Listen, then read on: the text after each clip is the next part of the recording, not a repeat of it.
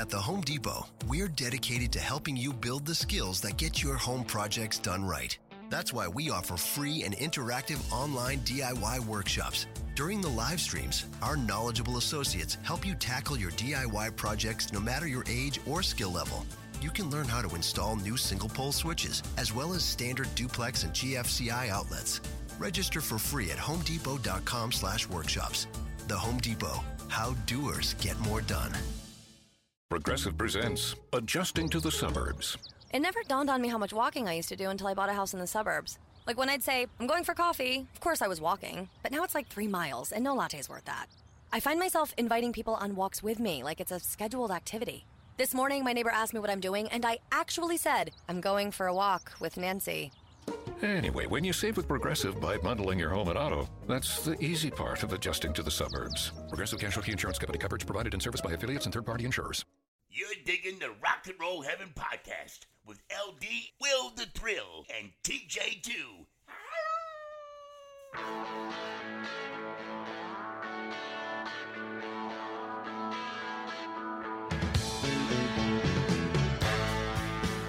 Hey guys, welcome to Rock and Roll Heaven, the podcast where we talk about the lives, careers, and deaths of famous musicians. I am your host, LD, along with for the ride, as always, is a Will the Thrill. I had a sound here, but I opened my beer, so this is really just the hallmark of poor planning. Hi, everybody. It's been quite a week of a day. And it's Tuesday. Yep, it's just Tuesday. And we also have along with us for the ride, Mr. TJ2, the Deuce. Oh, that was very light. What is that? Yeah. Hold on, wait. Is that better? Yeah, I feel like you're. Bottle caps are really crappy when it comes to sound effects. Yeah. I was gonna say, are you opening spam? Wonderful spam. Spam. Howdy. Jeez. What is your beverage of choice, sir? Well, again, it's a work night, so I'm going pretty light. This is just a hard cider this evening. I want to be just waiting for him to be like, I'm just drinking Drano. Yeah, exactly. I got it under the sink, poured it over ice. It's actually not bad. It's actually not bad with you. Mix it with enough orange juice. and a wedge of lime. Really quick, guys, I do actually think that I might need to kind of give a warning for this episode, kind of a parental warning for little ears. I'm going to be honest with you guys. It's been a week. And it's Tuesday. We weren't joking about that. It's been hard. We're serious. So I wrote this. I think I finished writing this Saturday, and I already forgot what I wrote, but I feel like it was stuff that kids shouldn't listen to. Is that right? I don't know. That's fair. Let's just go with that. There's naked people in peyote and porcupine. No, but good alliteration.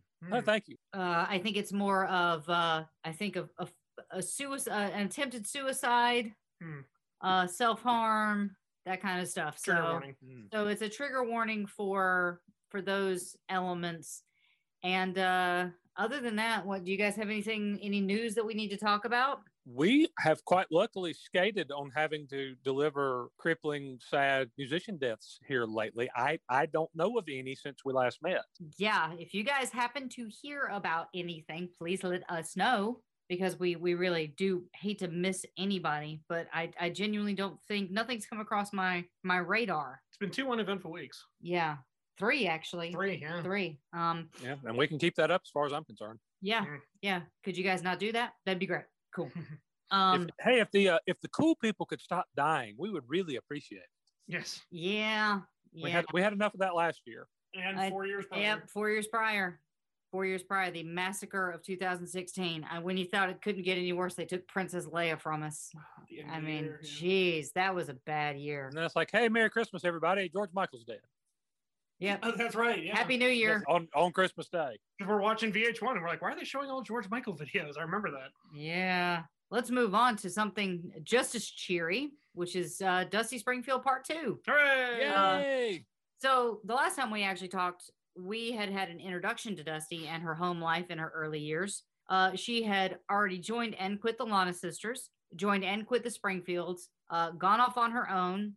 She was already dealing with rumors about her sexuality, and she had health problems. And she was also deported from South Africa. For some great reasons, though. Yeah. All really good reasons. Did I miss anything big that they should? I don't think so. But yeah, the whole getting deported thing's kind of a badge of honor considering why it happened. Dude. And there was the whole throwing potatoes thing. Remember that? You know what? That's going to come up a lot. Okay, in this, that doesn't stop. Oh, that continues. Okay. That continues for quite some time. So there's more tater chunking. There's more tater, more pie. I think there's some custard. Just breaking china. I don't know if there's flan. Oh, so let's jump back into Dusty. One thing that we actually haven't spoken too much about at length is her appearance. And I'm pretty sure even for you guys, I love you, but you're not exactly what I would call fashion forward. Oh, what? I beg your pardon.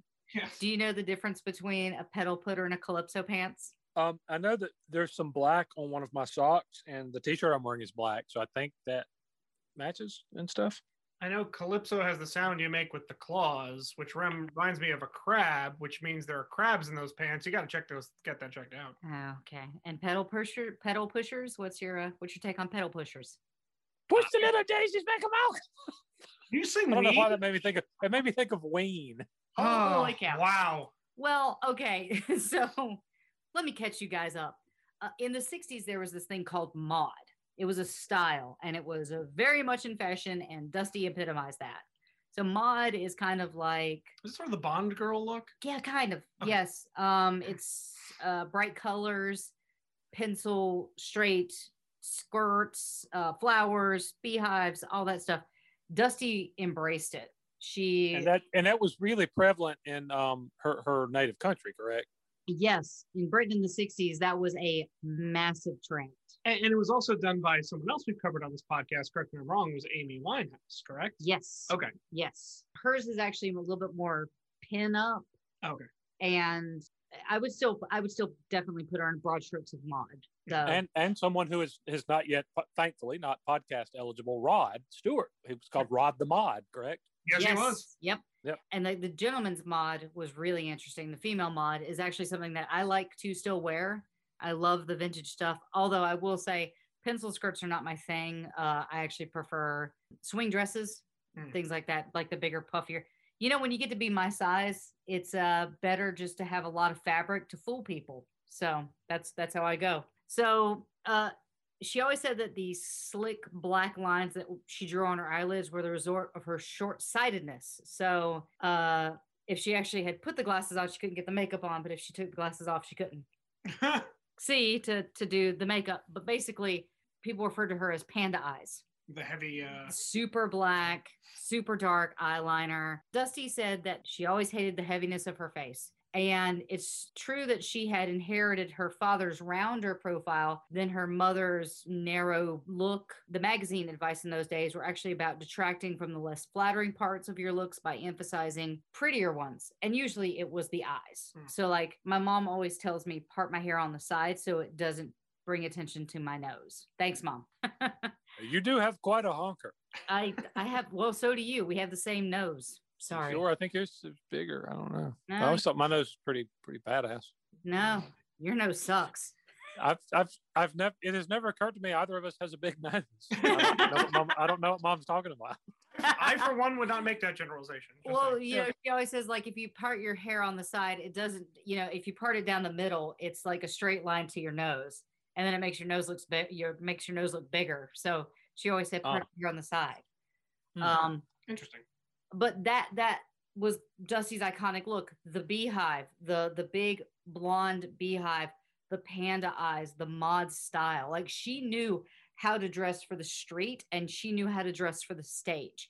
So if you looked at her like just, in normal attire, she was pretty hip for the times.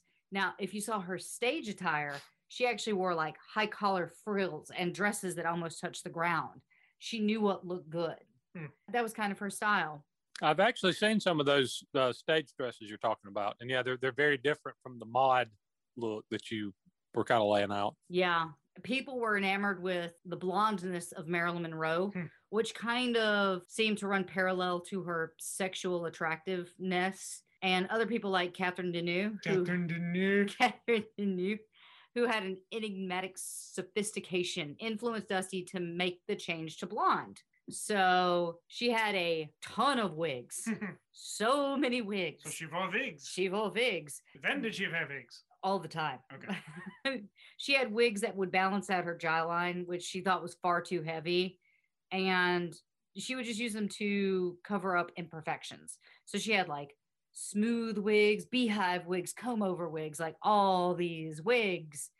I kind of feel like she's more a Rose from Schitt's Creek, just where she's like, "Get Angelique, get Angelique." We need to go back to watching that show. So I love that show. Okay, so we're gonna rock the clock back and introduce somebody. While the Springfields were together and they were touring, and the TV appearances had been booked by Emlyn Griffith, an agent and manager who worked out of an office in the West End. He had a secretary named Pat who would field all of his phone calls, like staunchly. She was great, really hard worker, would book all the flights and any kind of travel, was really, just on point. And when Dusty went solo, she thought that Pat would make a perfect secretary. She would say, "Look, Pat, we need this, we need this, we need this." And then they'd go shopping and then they'd have a grand old time. She always knew what they needed, and Dusty and her got along really well. It probably wasn't only Pat's efficiency that impressed Dusty. That would be a devoted secretary, fan club organizer, and the most tirelessly loyal person Dusty would ever have around her for the next 3 decades. Just as a fun fact, Pat was also a champion speed skater. Huh. I don't have anything to follow that up. She's just a really good secretary and a speed skater. Interesting. Yeah, and apparently a very loyal friend to Dusty. So awesome. It was at Griffith's office that Dusty finally signed with a new manager. She had to explain to Griff that now that she was going solo, that she would need to be with someone who knew more about the pop world, because if you guys remember, the Springfields were more like folky and kitschy. And so she needed someone who knew about the pop world. Someone had recommended a quiet, fair-haired man named Vic Billings to Dusty. Vic had done some work with Springfield's agent Tito Burns, and after she met up with him at Burton Street, she asked Pat what she thought of him. "Well," Pat said, "he seems charming." "Good," Dusty replied. "I've just hired him." Oh, there you go.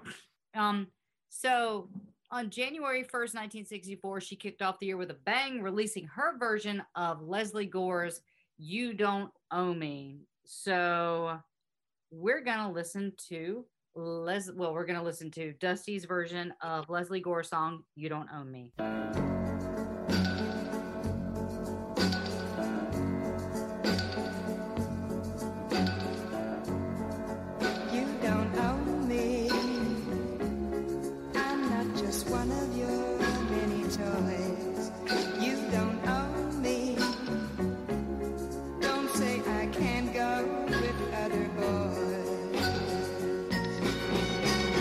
Don't tell me what to do, and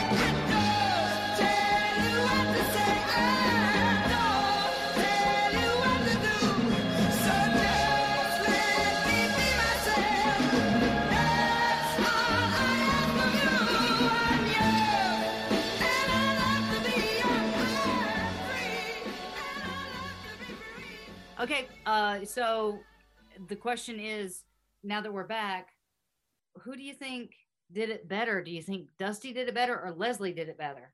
I mean, it's Leslie Gore's song, so it's Leslie hard Gore's to get away song. from the original. Yeah, I think though Dusty does do an iconic version of the song. Yeah, Leslie did it, but Dusty is so iconic that it's almost like she takes the song and makes it her own. Yeah. So April 17th, 1964, Dusty finally releases her first album. Because you guys, she hasn't released her first album. That's crazy. She's kind of like on the path to Whitney. Like it just took her a really long time to get her own. Well, but she was recording songs and putting out singles, obviously. Yeah, she was putting out EPs and stuff like that. She was with the two other music. And yeah, she was with the Lana Sisters and the Springfields, but she wasn't doing her own stuff. But she had not. A Dusty Springfield album was still not a thing that existed. Yes, but until April 17th, 1964. The album included what we just listened to, which was You Don't Own Me. It also included Don't You Know by Ray Charles, I Only Want to Be With You, which we listened to last week, and Will You Love Me Tomorrow, which was Carole King. Nice. Yeah. And Jerry Goffin. So oddly, at this time, A Girl Called Dusty was not released to the U.S. market. Instead, Phillips released a compilation of singles and tracks recorded for the album as Stay a While, I Only Want to Be With You. It was named after the first two singles, which had been top 20 hits in the U.S., which is like actually later in 1964. So like I had not heard of that before, but I think it's actually more common practice in like the 90s to have like a European mix and to have an American mix. Was it? I don't remember. Yeah, like the tracks will be different. That's one of the reasons that hardcore collectors and hardcore fans of particular artists would often scour like import bins because they could find stuff on foreign releases by their favorite artists that were not available in North America otherwise. Yeah, it's kind of like the list that Captain America has in the Avengers, and it's different in every country. That's true. They keep some items the same, correct? Yeah, some of the things are the same, but other things are different. So on April 26, 1964, Dusty's U.S. promotional tour begins in Los Angeles instead of the traditional New York City. That's actually because she was in Australia before that. Just made sense to come over, Yeah, it made sense to actually come that way instead of coming the other way and starting in New York. So she actually started in Los Angeles, and that would actually include San Francisco and Seattle. On April 29th, Dusty appeared on the Steve Allen TV show, and I did try to find footage of that specific episode, but I couldn't find it. What I was able to find was another performance and an interview that happened just a few days later, which was on May 3rd, when Dusty would appear on the Dick Clark's American Bandstand. So I'm actually going to play a clip of that and then the subsequent interview that happened after that, because you actually get to hear the voice of Dusty. So I will play the song first. Yes, this is American Bandstand. So I'm going to play the song first, which is Stay a While. And then directly after that, I will play the short interview that she has with Dick Clark. For the late tuners in, we have beetle brushes and winners to select here in this upcoming portion. Our guest of the afternoon will select them as she's on her way. Joe, why don't you just cut right straight on through here? It'll save a half a second or so. We had her buried in a remote dressing room and took the better part of a day to get her here. As a matter of fact, she is on her way back to her home in England, having just returned from Australia. She's a beautiful gal, has had one of the biggest sellers here in the United States, and if you will, warmly welcome her to our little get-together. Ladies and gentlemen, Miss Dusty Springfield.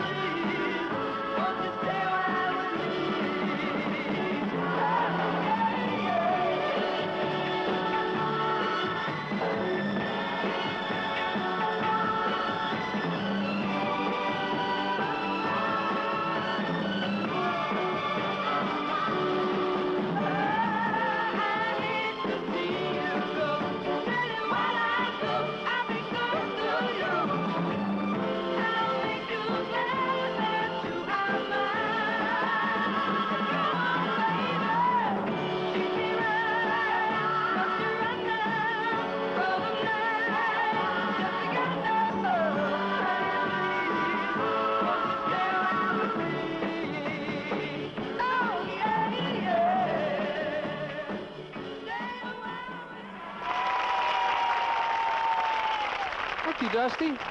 It's your first visit to Bandstand. Will you join us on our very plush bench here? This is the world's hardest bench, believe me. Yeah, we'll drop in here and sit for a half. You should have seen it before we got to the pad. We used to sit on the floor, you know. How many times have you been here? This is the third time, but I've never been on the West Coast before. Well, it's an obvious answer, I suppose, because you're coming from Australia? More or less, with a stop in Hawaii on the way. Is it nice? Yes, it rained a little, which is surprising, apparently. We always arrive places in the rainy season, you know. You and I have the same kind of luck, I'm afraid. Will you see much of our country before you leave? Well, I went to Seattle yesterday, or at least I came back from Seattle yesterday, and San Francisco, which is marvelous. I wish we could stay here longer, because there's so much to see, and we keep dashing around and we don't see anything. Let me ask you a little bit about contrast between your country and ours. Right now in England, what's the #1 piece of music? Well, I've been away so long, I'm really not quite sure. I think it's Peter and Gordon, Well Without Love. Yeah. It's an interesting thing, because so much of your music is popular here now. Would you come back and visit us again when we have more time to take you around, show you the sights? Oh, I'd love to. I want to ask your assistance. That pile of mail over there is for some countrymen of yours. We got 4 autographed brushes from Capitol Records. They provided them for us. And this is what mail has come in so far. Will you help me select a couple of winners? I wonder who that could be for. I don't know. The Beatles, I'm afraid. Who? The Beatles, you know. You mean? There you are.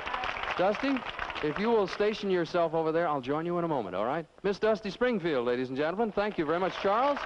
There you are. And a program reminder about next week's very special guest, and I think the girls are going to enjoy this. Our special guest next week will be Mike Clifford and Jan and Dean, so how about that? Huh? Good. We'll be back right after this message from Dick. So what did you think? About her performance, the interview? You Oh, know. and her performance is good. I mean, she sounded a little sheepish in the interview portion. Yeah. A little shy. Yeah, that was actually, I made a note. It was like, you could actually see how kind of aloof and quiet she could be. It almost borders on being camera shy. You have this big voice, and then suddenly she sits down. It's And just she's like, yeah, totally pulled back. yeah. Yeah, she fills up the stage as a performer, and then when somebody actually wants to talk to her, she was like, yes, we went to Seattle yesterday. Yeah. Best Dusty impression ever. Yep. My brother is, you know what, T, you're done being a newspaper editor. All right. You are now going to be a Dusty Springfield impersonator. And Dolly Parton. We had a stopover in Hawaii, Governor. His multitude of accents. I'm so sorry to the people of Britain. The man of 1,000 customs. I'm so sorry. DJ2. Okay. So after her appearance on Dick Clark's American Bandstand, she flew to New York, but her commitment to record with Burt Bacharach fell through because he embarked on a trip to Russia to be a pianist to Marlene Dietrich. Because he's what? I didn't just like bang on a keyboard. I did say Burt Bacharach embarked on a Russian tour to be a pianist to Marlene Dietrich. Pianist. I'm sorry. This is what happens when we record late at night, guys. All right. So a couple days later, she appeared live on the Ed Sullivan Show, singing a medley of Stay a While and I Only Want to Be With You. Funny enough, through a clerical error, Dusty initially had been banned from appearing on the show by the U.S. Labor Department under an existing exchange agreement because she wasn't, quote unquote, unique enough. Dusty replied in all modesty, I am the only Dusty Springfield. And she is correct. What kind of error is that? That's an odd. Hey, that's an odd law or provision. It's like, yeah, you can come visit, but we have to find you interesting. Yeah. You got. Sorry. You got to be good enough. We're going to refer you to the Bureau of Awesome Things, and they'll decide whether or not you have the medal that we're looking for. Who heads up the Bureau of Awesome Things? Yeah, like what's in the Bureau of Awesome Things? Is it like Slinkies and like silly string and then beer and then I think the Bureau of Awesome Things for a long time was chaired by Burt Reynolds. I mean, I could see that. Yeah. Mm-hmm. Yeah. Co-chaired by his mustache. So yeah, that's a really odd thing to have just heard you say. Yeah. Frankly. I'm sorry. Well, I'm going to make it better. Real quick question. Her appearance on Ed Sullivan, what was the date on it? The date on that, I believe, it was May 10th, 1964. So that's almost exactly right around the same time as the Beatles' historic. It's close, yeah. Performance, because that was what, April or May? Yeah, let me see when it was. Of 1964. So those two are really close to one another. The Beatles on Ed Sullivan were actually February 9th, 1964. So they beat Dusty there, but I think it was probably because she was in Australia at the time. But even still, I mean, you're talking about a couple of months difference. That's all. Close. Yeah, very close. Yeah, very close. Yeah, well, because she was one of the ones that led the charge of the British invasion of of the 1960s. She was at the helm. She was the woman. So I'm actually going to play that performance on Ed Sullivan. The song's going to be very familiar because it's basically the same song we just played, but it also is with I Only Want to Be With You. So she does a little bit of a medley, and this is a normal cut song. So here we go. This is the seminal Ed Sullivan performance by Dusty Springfield with Stay a While, I Only Want to Be With You medley.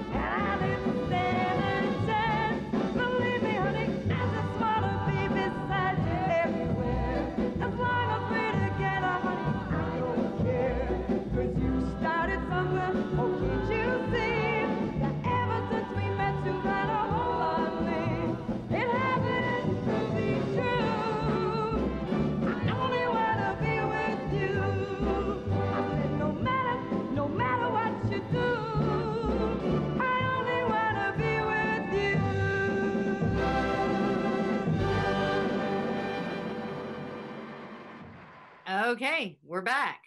All right. Nice. Thoughts? She's a great singer. I mean, with an amazing voice that just fills the room. It sounds like there's a slight slight little, it's not a rasp. I don't know what to call it actually. Husk. There's a little bit of a husky tone to her voice that's really appealing, that really makes her voice stand out and sound a little bit different. And it's interesting how this is, again, a kind of a bigger voice than I think what, in some of the songs that are well known, Dusty Springfield songs, I feel like she's almost a little more reserved in those. Yeah, You Don't Have to Say You Love Me is one of those ones where it's almost like she holds back vocally, but you can feel the emotion in her voice. Mm-hmm. The thing is, you couldn't see T, is that at one point she actually grabs her throat in the performance, and it's almost like she's trying to hold it together toward the end. And knowing what I know about her later, I can't help but wonder if she's starting to have issues with her voice. At this point? Yes, even at this point. Wow. You're going to see that her health is an issue. You can tell, though, from that's live. That is not a recorded track. No, you can't. And you can actually, there's a point where she claps, mm-hmm. and you can hear the clap come through a mic. And I'm like, she's just stunning. I love her. I love her so much. Hey, LD, hate to stop you here, but we are going to take a quick break to hear from our sponsors. And we are back. Excellent. So let's jump back into Dusty. She additionally charted with hits, including Stay a While, like we just played, All Cried Out, and by the end of 1964, Springfield was arguably the biggest solo act in British pop. Wow. Fight me on that. She actually won the first of 4 consecutive Best Female Vocal honors in NME that same year. She also created a political fervor after she was deported from South Africa for refusing to play. When she returned in England, Springfield hosted a television special, The Sound of Motown, a show that was widely credited with introducing the sound of young Americans to the British, so ping-ponging back and forth with what we give the British, what the British give us. And she continued racking up smashes like Losing You and You're Hurtin' Kind of Love and In the Middle of Nowhere. Okay, so we've caught up with where we were last episode. So in 1965, among Dusty's friends were Peppy, Madeline, who would actually go on to have 6 hit records as the lead singer of Blue Mink, and married at first a truck driver and then a musician, and a friend of Vicky's from Liverpool, which was Stevie Holly. Holly was tall and slim with dark brown hair down to her waist, and she had been the first woman DJ in the country. In Britain? In Britain. And she was only 18 and was 7 years younger than Dusty and Vicky, but working in the clubs and her friendship with the Beatles meant that she had a nearly encyclopedic knowledge about obscure soul records, as Dusty did, and that impressed the singer. Earlier in that year, Steve Holly had become friends with 2 members of the flamboyant American all-girl group, Goldie and the Gingerbread. Ring any bells? Nope. Okay. Nope. Sorry. Margaret Lewis and Carol McDonald, the first all-female rock band to be signed to a major label. The foursome had a hit before with Can't You Hear My Heartbeat. They toured with the Kinks and the Rolling Stones.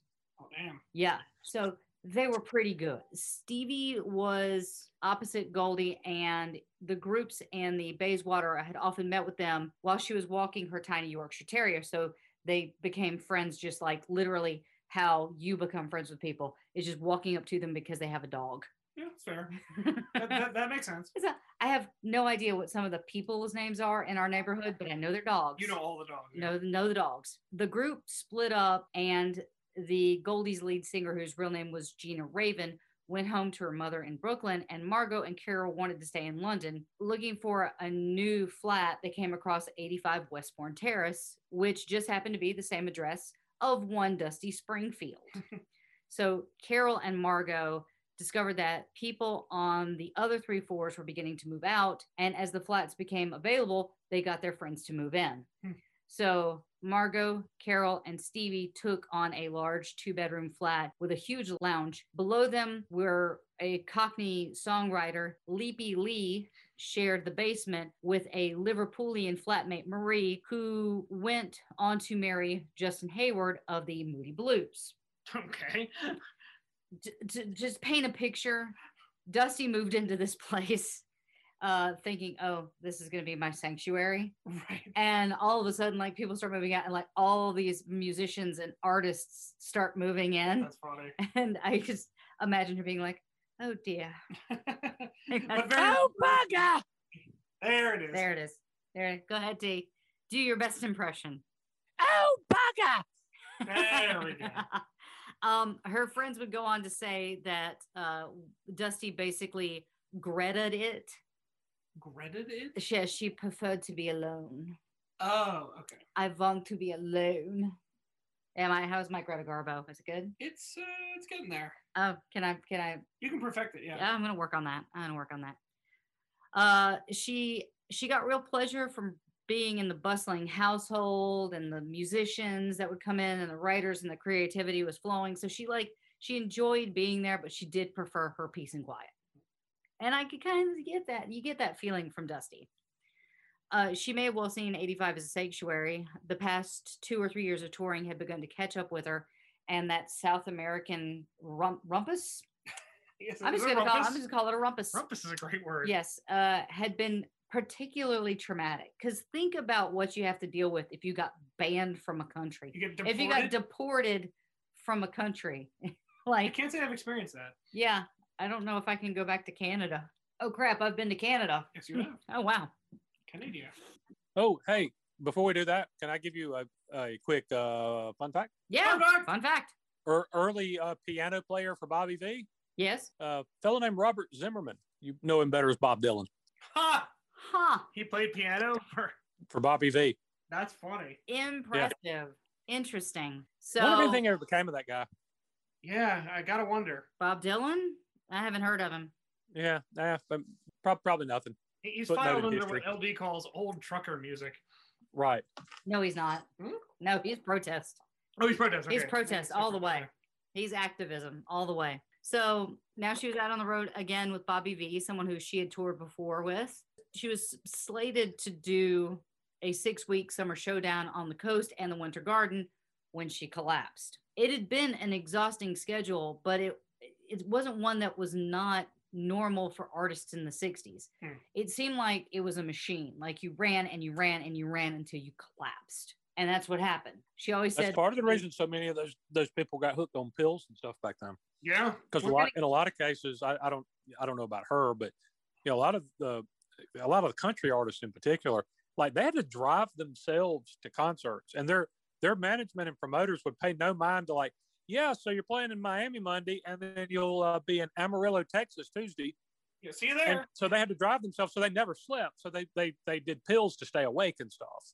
Yeah. So yeah, no, it was not uncommon at all for labels, management, whoever to just completely abuse artists at that point. Yeah, they didn't care. They did not. It was just get the machine running. Get that money. She had always said that she loved being on stage, and everybody who knew her knew that to be true. But the effort of getting there and getting it perfect was absolutely draining. And I can't stress this enough. We're going to talk about it later, especially with her stuff when it comes to the Pet Shop Boys, how much of a perfectionist she actually was, down to the syllable. And I'm not exaggerating with this. I'll explain it a little bit later. But we've moved on. And the other thing in her case is if she's playing 2 shows a day, as you said they had her doing at some points, you're vocally, you just can't keep doing that for very long. No, you're gonna be fried. Especially unless you just have complete vocal rest every other minute of the day. Like literally, you don't talk, and then you sing. You're at your 2 shows, and nobody's going to do that. And you have to get enough rest and hydrate and not smoke, not drink booze. And I don't know if she was doing any of that stuff at this point or not, but like that's not a pace a vocalist can even keep up for very long. No. Well, that's you look at Mariah Carey. She was doing all those shows, and they had the Vegas thing, and then she collapsed, and people were like, oh, it was quote unquote emotional exhaustion. No, like legitimately, you have to put yourself out there. I can't even imagine what it would be like being a pop star today. Because you have people that are there to protect you now when it comes to, getting you there safely, making sure you have enough rest, but like, then you have to deal with the public. And so I don't think it's ever been easy for a musician. I won't say it's easy in the 60s because they would run you ragged.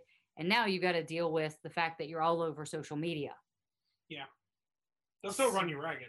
Yeah, they'll still. Well, that's why it's really interesting if you ever see like the K-pop stars. Like the K-pop stars will literally just pass out on the stage. Yeah. Because they have just been run into the ground. I feel bad for people. So in 1965, Springfield reached the UK top 40 with 3 hit singles: You're Hurtin' Kinda Love, In the Middle of Nowhere, and the Carole King, Jerry Coffin penned Some of Your Lovin', which actually hit number 8. And that was one of the highest ones. Middle of Nowhere also hit number 8. None of them was included on her UK album that was recorded with the Echoes, which is Everything's Coming Up Dusty. That was released in October 1965, and the LP features songs by Anthony Newley, Rod Argent, Randy Newman, and a cover of the traditional Mexican song La Bamba. I was not joking when I said that last episode. No, and I thought you were. Yeah, no, wasn't joking when I said that last episode. In November 1965, the album peaked at number 6 on the UK chart.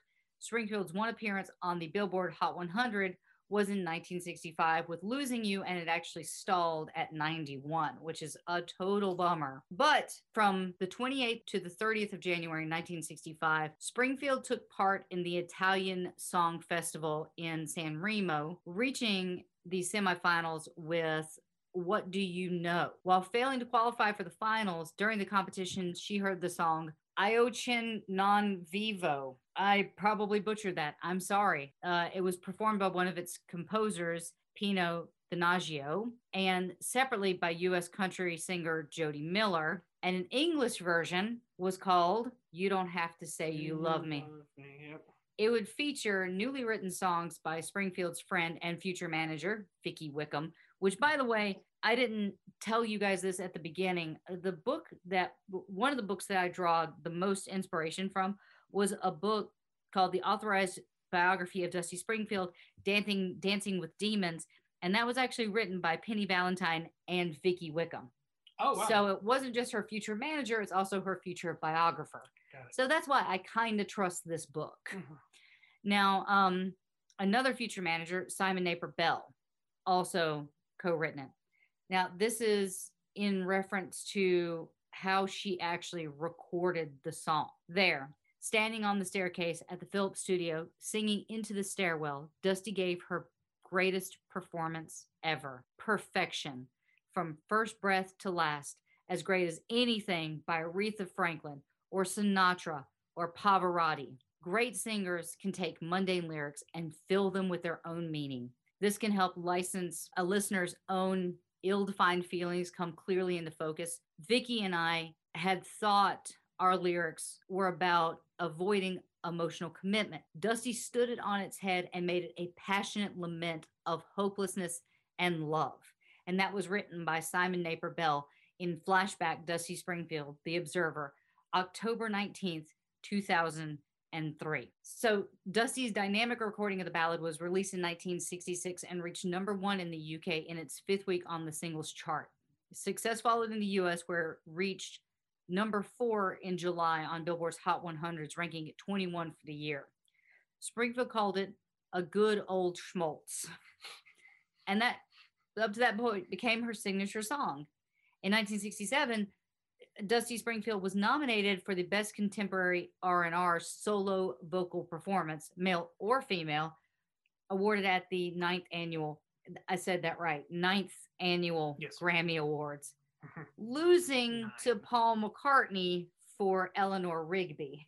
Oh. Yeah. In 1999, You Don't Have to Say You Love Me featured all-time top 100 songs as voted for by the listeners of the BBC Radio 2. So now I am going to play BBC 1, BBC 2, BBC 3.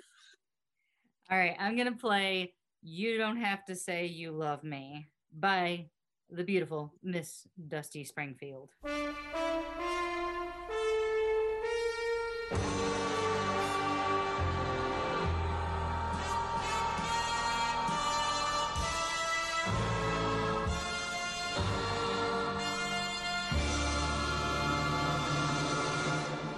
When I said I needed you,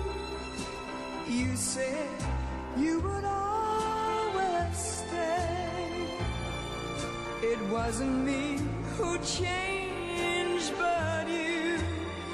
And now you've gone away. Don't you see that now you've gone, and I'm left here on my own, that I have to follow you and beg you to come home.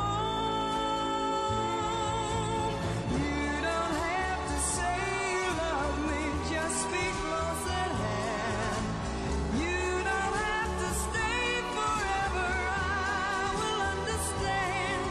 Believe me, I can't help but love you. But believe me, I'll never tie you down. Left alone with just a memory. Life seems dead and so unreal. All that's left is loneliness. There's nothing left to feel. You don't have to say you love me, just speak close at hand. You don't have to stay forever, I will understand. Believe me,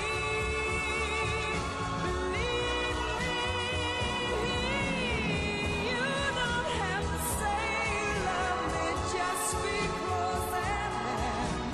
You don't have to stay forever, I will understand. Believe me,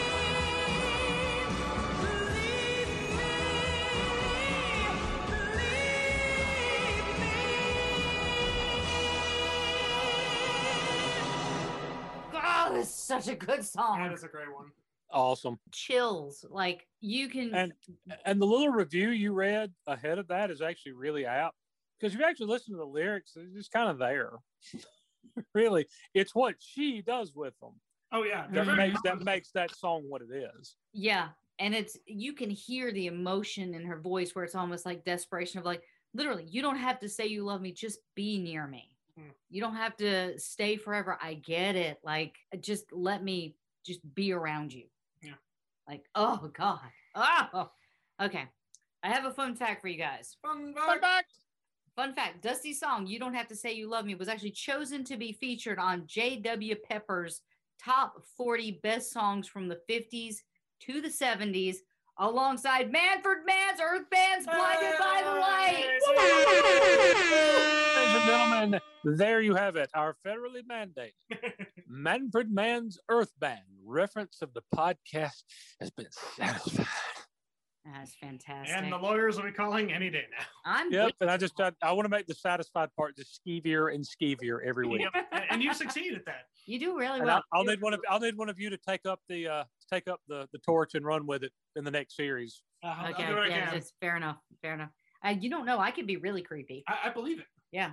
I will tell you guys that reference was so much harder to just.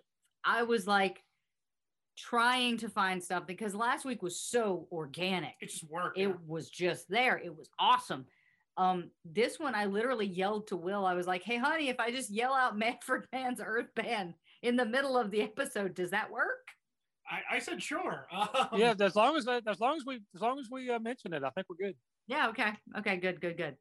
All right. So on July 13th, 1965, Dusty was actually ordered to take a complete rest by her doctor. So everything was canceled. She had a 6-week engagement with Russ Conway, which was canceled due to this, as well as, interestingly enough, she was actually replacing Kathy Kirby, who you might remember as the woman who beat her out for Best Female Vocalist the 2 years prior. So she's supposed to go on tour replacing Kathy Kirby? Yes. Okay. Yes, from what I understand, she was actually replacing Kathy Kirby. Okay. So Dusty spent 10 days recuperating in the Virgin Islands. It's a good place to do it. Not a terrible place to go. And then feeling restless, she moved on to America, where she met up with her friends in California and then went to Arizona. and then flew back to New York. So on September the 19th of 1965, I Just Don't Know What to Do With Myself was scheduled for release in the US and copies were pressed, but the single was immediately withdrawn. So I don't know. I tried to find any scrap of evidence or reasons why that would happen. I could not find it. I've not. odd. Yeah, it's really odd because the copies were pressed, but can you imagine if that actually didn't get released, how much those would be worth today? Oh, a ton. I mean, Yeah. In 1965, she decided to go out on holiday with her friends Madeline and Tom and Vic, and they rented an apartment on the Spanish coast. Now, this was days before mass tourism hit on this beautiful coast, and so they were just able to unwind, unplug, drink their sangria, and hang out. And they had just been soaking up the heat and eating, drinking, and hanging out. And one of those days, Vic took Madeline's bikini bottoms and hoisted them to the top of the flagpole on the apartment's roof. you scamp. Yeah, so Madeline was slightly miffed at the sight of her swimsuit, which was unattainable, and the fact that Dusty was having a giggling fit at the sight of her friends, bottoms were waving in the wind.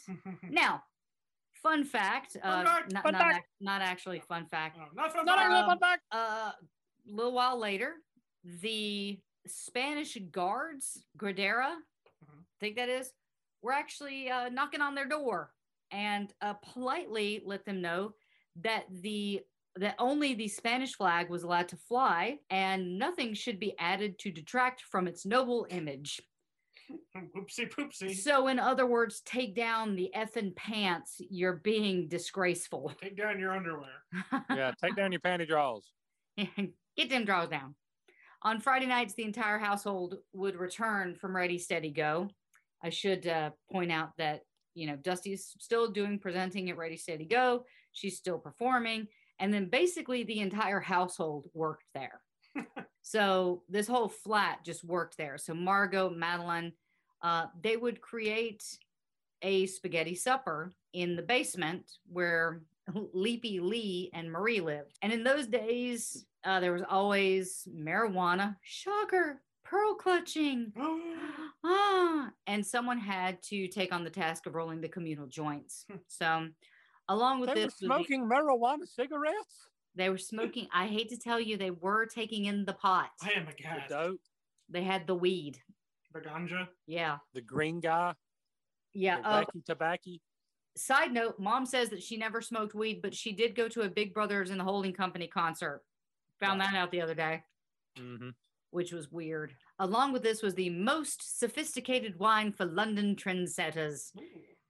And that was Mateus Rose. Apparently, it was like a super cheap wine that was like pink, but it gets you drunk, so they would have it. Margot and Madeline would make this huge pot of spaghetti, and there would be grape sauce. And the idea was that they would just sit around and drinking and singing and playing the guitar and smoking. And Now- puffing the magic dragon. Pretty much. How delightfully bohemian. Why do you think the music was so good? Because I got high. Yeah, the music was really good because they were stoned. So one evening, Dusty had already given to the dramatic entrance, arrived at the top 3 stairs that led down to Steve's lounge. She said, "I have decided to commit suicide." Margot, Carol, and Stevie, who had been sitting on the floor, looked up at her bemused. And before anyone could move, Dusty had come down the 3 steps, slipped on a glossy album, and landed flat on her back. Jeez. There was this awful moment of silence, and then everybody started laughing, and Dusty was giggling so much that she cried with laughter. She could see how the whole thing was ridiculous, but later on, people would find out that her half-hearted suicide attempt had consisted of 2 glasses of wine and half a Valium.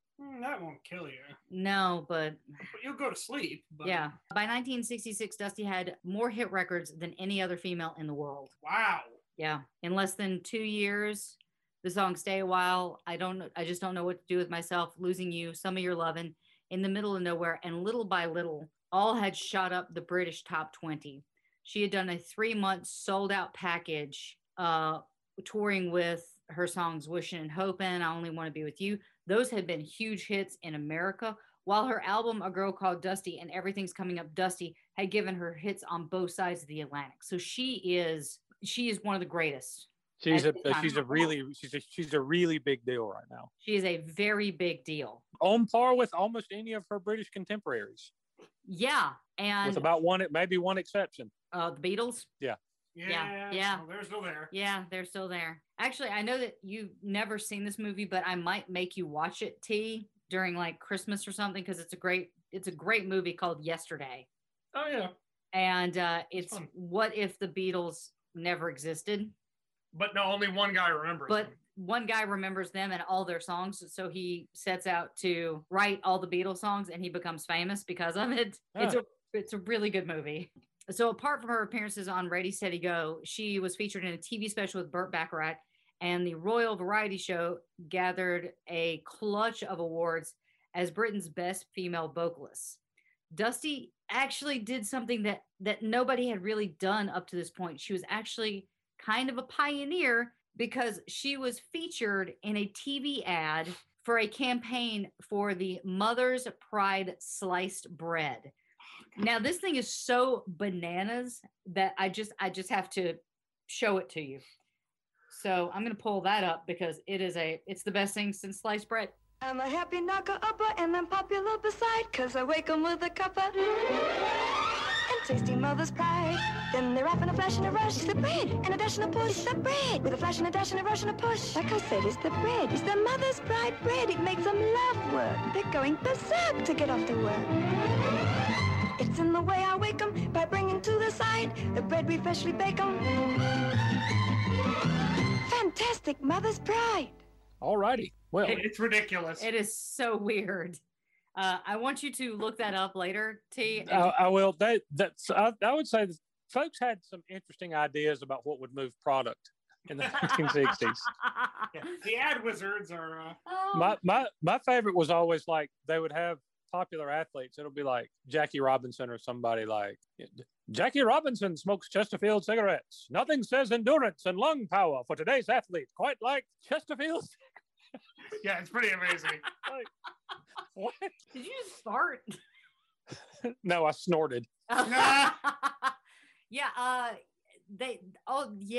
Ads from the like 50s and 60s were weird. And now jumping back into her private life, more stories were starting to circulate, mainly about her eccentric behavior and how she would throw, custard or lemon meringue pies or whole dinner servings, glasses, anything that would make noise or a mess.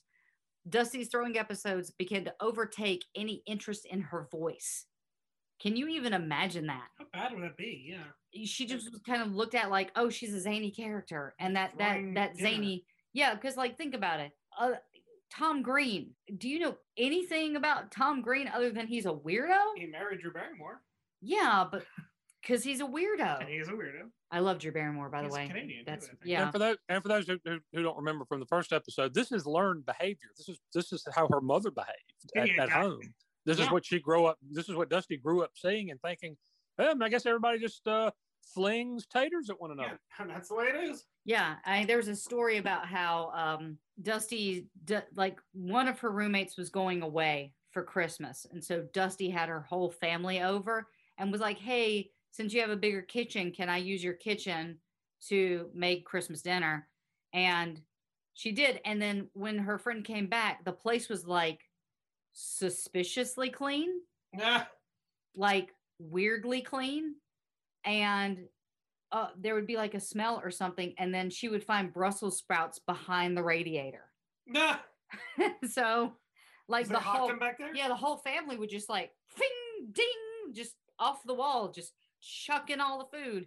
And so she would be like, she would find food for months in like in the cracks of the windows and stuff like that. So the voice was what got her where she was, and now they had to figure out how to use her name to sell papers. So it was just like, look how wacky she is. Right. She throws food. Like, I've always hated the paparazzi, and you guys know that. I just despise them. So get an actual job, kids. Sorry. You could be a headshot photographer and make a ton of money. Yeah, you can. So it's about this time that Dusty bought her first real home, like her actual first home that she was able to purchase with her own money. And she now shares that with Norma Tanega. Norma Tanega was an American folk and pop singer, songwriter, painter, experimental musician. And in the 60s, she had a hit single with Walking My Cat Named Dog. And wrote, so she actually would go on to write. So she had the hit single with Walking My Cat Named Dog, and she would actually write singles for Dusty and other prominent musicians. In later decades, Tanega worked mostly with as a percussionist, playing various styles of music in bands Baboons, Hybrid Vigor, and Ceramic Ensemble. So there's a couple. Ceramic Ensemble that's a terrible name. It's not Terry Webb and the Spiders bad, but it's getting pretty close. Eternal Triangle level of a. Yes. Yeah. I just think it's funny that she joined a band that was the name of something that Dusty would break. Ceramic Ensemble. That's pretty bad. She's also known for You're Dead, the theme song to What We Do in the Shadows. Really? Yes. I did not know that. Yes, It's a fantastic movie. Yeah, no, it's the TV show. Oh, not the film. Which we haven't seen. We haven't watched the film that. is amazing. But the film is, oh my God. T, you Brilliant. would actually love the film What We Do in the Shadows. It is about vampires, but it's very funny. It's a mockumentary about vampires. Yeah, it's fantastic, and it stars one of my favorite people, Taika Waititi, pouring out one Who from him. directed it, right? Yes, he did. For Dusty, Norma's background of arts and politics was an additional bonus appeal of being a West Coast woman whose laughter was infectious. And I actually watched like a little mini documentary on Norma, and she just had this huge smile. The filmmakers were actually in the middle of making a documentary when Norma passed away, so that was all they had of it. They were able to create like a 5-minute short documentary series about her life.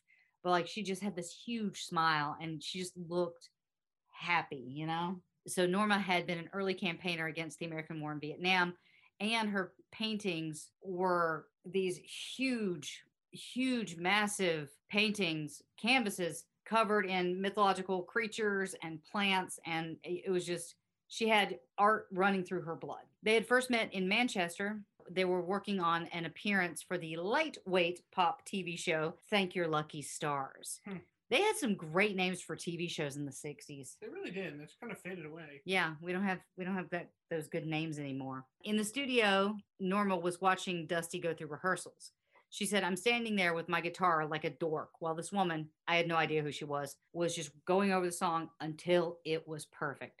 And then all of a sudden the lights went off in the studio and Norma was so confused. So she went over to Dusty and asked her why the lights went out. And Dusty explained the English tradition of a union tea break for the electricians and cameramen, and they sparked up a conversation. Norma was enthralled, and she thought Dusty was witty and flirty and questioned how you could not love her. Nonetheless, Norma had to go back to America, and Dusty's phone bill soared. Finally, she flew over, and they met in the lobby of a hotel in New York. It had been months since they had seen each other, but they were both so apprehensive that they stood facing each other like a stranger. And then, even Dusty, who was like not normally, bold or, one to step forward, was like, "God, this is stupid." And then just like ran over to her. So one day in 1966, Dusty sat down and wrote out a shopping list. It might be apocryphal, but according to everyone who was around at the time, the story goes that the grocery list that Dusty wrote out read, "Buy bread, buy milk, buy house." Huh. Well. Yeah. There's a couple steps before that, right? Is there a bodega there? So it took a while for the house to get to where Dusty was happy in it. She and Norma worked out a kind of deal. Like Norma, because she was an artist, kind of took on decorating. And so she would be in charge of the operations. And things went smoothly enough. The top floor of the 3-story house was turned into a workspace. Here was Dusty's trunk of sheet music that was being sent by other songwriters who admired her voice. And she also had this huge built-in, what I like to call my dream, is a wardrobe for her clothes. Okay. And you guys remember, like, Dusty has those two personas when it comes to clothes. She's got like the mod style when she's just hanging out, but then she's got her stage clothes.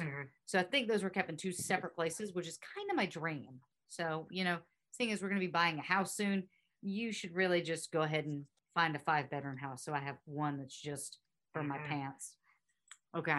Norma, So, okay, I have a question. So, okay, so Yeah. you said Norma's an artist. Now, I know you had mentioned that she was a folk musician. Was she an artist on top of that? yes, she painter, was. right? Yeah, she actually had a studio for painting, though it would actually take a couple years before she had time to get back to her own work. But yeah, she did a ton of stuff. She did art, she did music, she did activism and stuff. And so she's really well versed in like politics, policy, and things like that. So she was a really well rounded kind of person. Okay. Yeah. The next floor was Dusty's bedroom, and she had a king size bed and a mirrored wall. Now, I don't know. I didn't find a picture of it, but I can only imagine it's one of those mirrored walls with like the orange cracks through it. You know what I'm talking about? trying to picture. I don't know if I can. T, do you know what I'm talking about with like the glass? It's in the Amityville horror house. Really? It's like glass and it's got, stuff all in it. Like you can't clean it. It's a mess. That's what I'm picturing. And I'm not picturing it as like pure clean glass. I'm picturing it as like the 1960s, 1970s glass. She had a king size bed in the mirrored wall, and leaving off, she had a makeup space with a wall that was just lined in gowns that she was currently using for tours and TV appearances. So she could pack them up easy, select them if she was going to be doing something local, that kind of stuff. Everything was painted into Dusty's favorite colors, which was pink, or like Whitney Houston and Prince, the color purple. They did love purple. They did. And Whitney Houston and Whoopi. Whoopi like, she was in the color purple. She was in the color purple. I see what you did there. And So was Oprah. Yep. good job, D. Hey, thank you. The ground floor. Who can't be topical? I can reference movies as long as they're like 30 years old.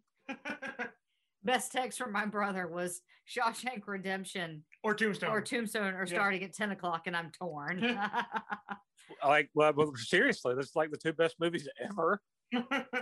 I mean, arguably, I love Tombstone though. That is such a good movie. You don't like Shawshank?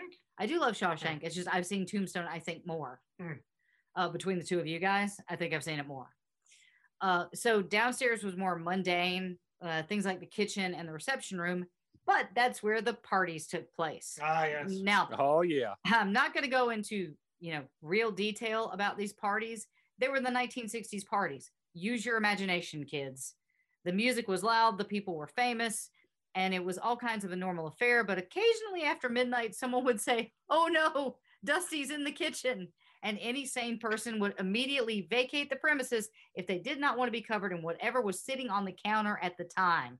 She would grab pies, the dinner service, and she had especially bought this dinner service from like the Lending London Company store. And Gene Pitney could be seen crouching behind a chair, trying to protect his sharp little Italian designer suit from harm. The Vandellas might be hitting each other over the head with French bread. And Dusty often thought it was hilarious that the quietest of people that she knew would be the ones that loved splashing around in the broken bread and the chocolate and the meringue, and whose deepest frustration seemed to be released at Dusty's chaotic events. So honestly, this was like cathartic, but like, could you, like Martha and the Vandellas is in your kitchen beating the crap out of each other with French bread baguettes. I just picture a very similar scene to the Blood Rain and Blade, except it's people throwing potatoes. Yeah. The techno's going off. And Yeah, exactly. And just like, it's like- again, French bread baguettes lofting over the top.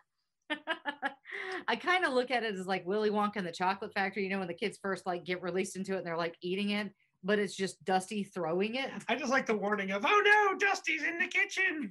God. That's my Terry Jones, everybody. So sorry, guys. So, we well established that Dusty's throwing of food is pretty much standard fare at this point. Anybody who knew her knew it was happening. So there was one night in September of 1966, Stanley Drank, the assistant manager of the restaurant GPO Tower in central London, would actually be the recipient of a well-aimed bread roll to the back of his head after Dusty felt like he was hassling her waiter enough. So like she's at dinner at like a really nice restaurant and she just wangs the dude in the head. She's highly with skilled a to call that shot. She really is. She should have been a pitcher for like the Angels or something. Dusty just said, I hate waiters being pushed around. Usually the throwing was done with more foresight. I get very easily bored, she would always say. So you get bored and throw stuff. It's hilarious. I'm just gonna start. I'm gonna pick that up. Are you okay with that? Throwing honey? things? Yeah, I'm just I gonna guess depends chuck on what stuff at you're your. throwing, but- I'm just gonna chuck stuff at your head. Don't worry, it'll be soft Oh, and that's- probably tasty. Okay. By the summer of 1966, Dusty got her own BBC series. She was given the opportunity to sing anything that she wanted to, and she got to choose her own guests. You guys understand how big that is, right? She got to choose her what? She got to choose her own guests. Oh, nice. So she could sing whatever she wants. She could choose her own guest. She sang unaccompanied folk songs and a little jazz with Dudley Moore. She also sang Burt Bacharach songs. Dudley Moore? Yeah. She sang with Tom Jones. She goofed around with Woody Allen. And in a revolutionary move, she used one of her stalwart stage numbers, Mockingbird, as a duet with the Jimi Hendrix. Are you going to play this? I'm going to play this. Yes! Okay. I'm going to get ready to blow your collective minds, guys. Here is Dusty Springfield with Jimi Hendrix doing Mockingbird. Now, there's a little bit, I think, of an intro to it where they talk to each other and they kind of goof around, and the quality is not that great. So I do apologize, but I felt like this is really important for us to listen to. Hey, what you been doing, Jim? Yeah, we've been working on our LP. We just came off this Italian tour, you know. Yeah? We And tearing played- the place up. Huh? Well, you know, we did our thing, you know, whichever that is. Something, yeah, great. We were supposed to do a duet now, and you can pick any number you want, provided you pick Mockingbird. Great. Okay, I'll tell you what we'll do. We're going to do Mockingbird.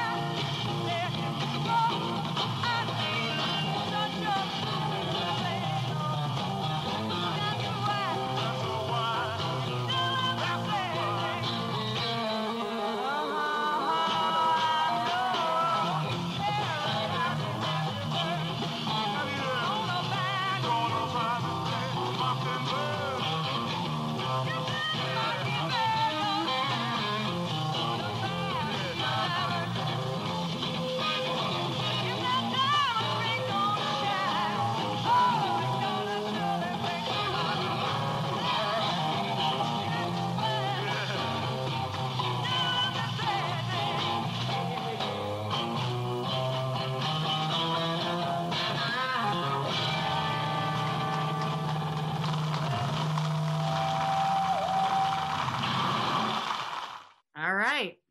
So what's up? What do we think? Hearing those voices together is just surreal.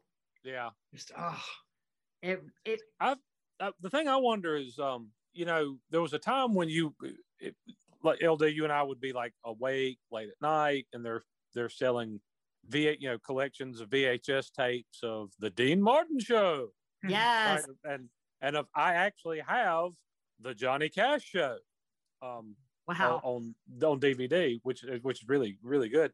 I don't think I've ever seen one for Dusty, and I'm trying to sit here and wonder why. Huh. I mean, if she had guessed that cool, like hey, I've got Dudley Moore and Jimi Hendrix tonight. I know. Like, okay, well, I've seen the ones for you can go buy the Dean Martin collection and the Johnny Cash collection and the Smothers Brothers collection. Like, where's the Dusty one?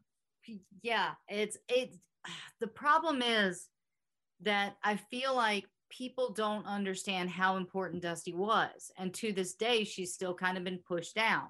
Like, you're going to hear a song later on that she's famous for, but the fact is, like, I don't think a lot of people know exactly how prolific and how important Dusty was to the musical landscape. Yeah, they don't know the whole story. Yeah. And I mean, she was a big enough deal that she had a TV show in her native country, and it sounded like, from what you were saying, they wanted her to be doing it bad enough that she had total creative control, which is not something they would have given up readily back then. Yeah, I mean, you have to imagine what kind of talent and poise that takes to maintain that kind of trust and not have it be but also that she was a big enough deal that they're like, yeah, we want you hosting a program so badly that it's yours. Anybody you want to have on, anything you want to do. Yeah, she was singing a cappella folk songs and then talking to Jimi Hendrix. I mean, like, if you want to fling like cans of Cheese Whiz at Engelberg Humperdinck, be our guest. We would love that. Please tell me that's recorded somewhere. Oh God, I hope so. I hope so. Look out, Jerry Dorsey. Here it comes. Yep. Santa, are you going to get my letters? All right. So on October 30th, 1966, Dusty released the Golden Hits in the U.S. That album includes a song that I want to play right now because I really do love it. And it's called Little by Little. So we're going to listen to that. And yes, T, we do have a couple of songs in the back end because she's just like, her catalog is so incredible and diverse, and people might not even know that they're listening to Dusty Springfield when they hear these songs. In your back end. Okay, so here we go. This is Dusty Springfield, Little by Little.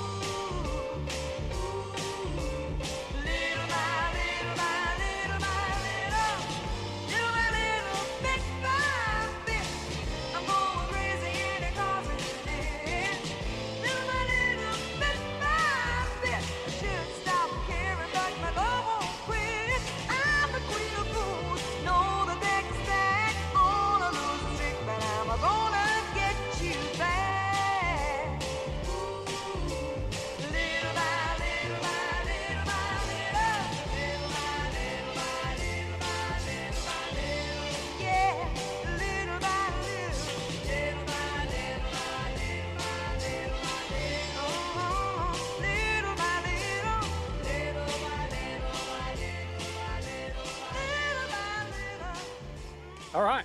I mean, great song. Yeah. Have you guys heard the song prior to this episode? I have not. I can't say that I have, actually. Oh, well, then I'm glad I opened it up to you guys because. Yeah, no, I'm glad you picked that one because it was really, really good. Nice. Yeah, and it's got one of my favorite inflections when she goes the little by little, bit by bit, and there's just something that she does with her vocals and it's just I don't know, it catches my attention every time I hear it that way. Well, and actually, she doesn't even say little. She pronounces it like Liyyl, like Lil. Lil, yeah. Lil. Lil by. Mashing those consonants into another vowel. Yeah, yes. Delightfully so. Yeah. So, But a lot of really good singers do that. They don't really clearly enunciate. Yeah, it's true. I mean, let's be honest. Kurt Cobain, Van Morrison. I don't know what the hell they're singing most. Eddie Vedder, but they're great. Oh my Eddie God. Vedder. Blur. I defy you to tell me one word that's in Yellow Ledbetter. Yeah, that's the thing though, is a lot of times it's just there's something in a song that hits you, even if they aren't enunciating. It's just something that like stirs your attention. You're like, I love that. With her, it just sounds like it comes from such a soulful place. Oh yeah, it does, and that's most everything she does is just very, very, very soulful. That I mean, not but like, if you looked at her in 1966 or whatever year we're talking about, you're like, oh wow, that's her, really? It's probably what you would have thought. Yeah, and I think the biggest thing is like with her vocals and the backing music, she's really picked up on the Motown sound. Yeah, you agreed. can really hear that influence of that Detroit sound. So that's a big thing, and Dusty would always honor that commitment by like putting a spotlight on those artists. Yeah. So I mean, she's just a queen. I feel like the first time I've really ever fanned over someone other than Freddie Mercury. Like, I think that's the only person I have ever hero worshipped on this podcast, other than Dusty is the one. Yeah. So I'm fangirling. I love her. I don't care. So months later in 1966, guess what comes out? The NME polls. They're published. Dusty appears in the following categories. She is the first place in the world female singer category. She is first place in the British female singer category, third place in the British vocal personality category, which she was beaten by Cliff Richards and John Lennon, just as a point. And she got Best British Disc that year, and that was with You Don't Have to Say You Love Me, and she came in fourth place in that category. So, well, damn. Yeah. So she is. Well, you left one category off. I did a little research on this myself. Oh, yes. What was that? She came in first place and least likely to play bass for Manfred Banzer. I know we already did it, but it's you know what? Was she first though? I mean, maybe.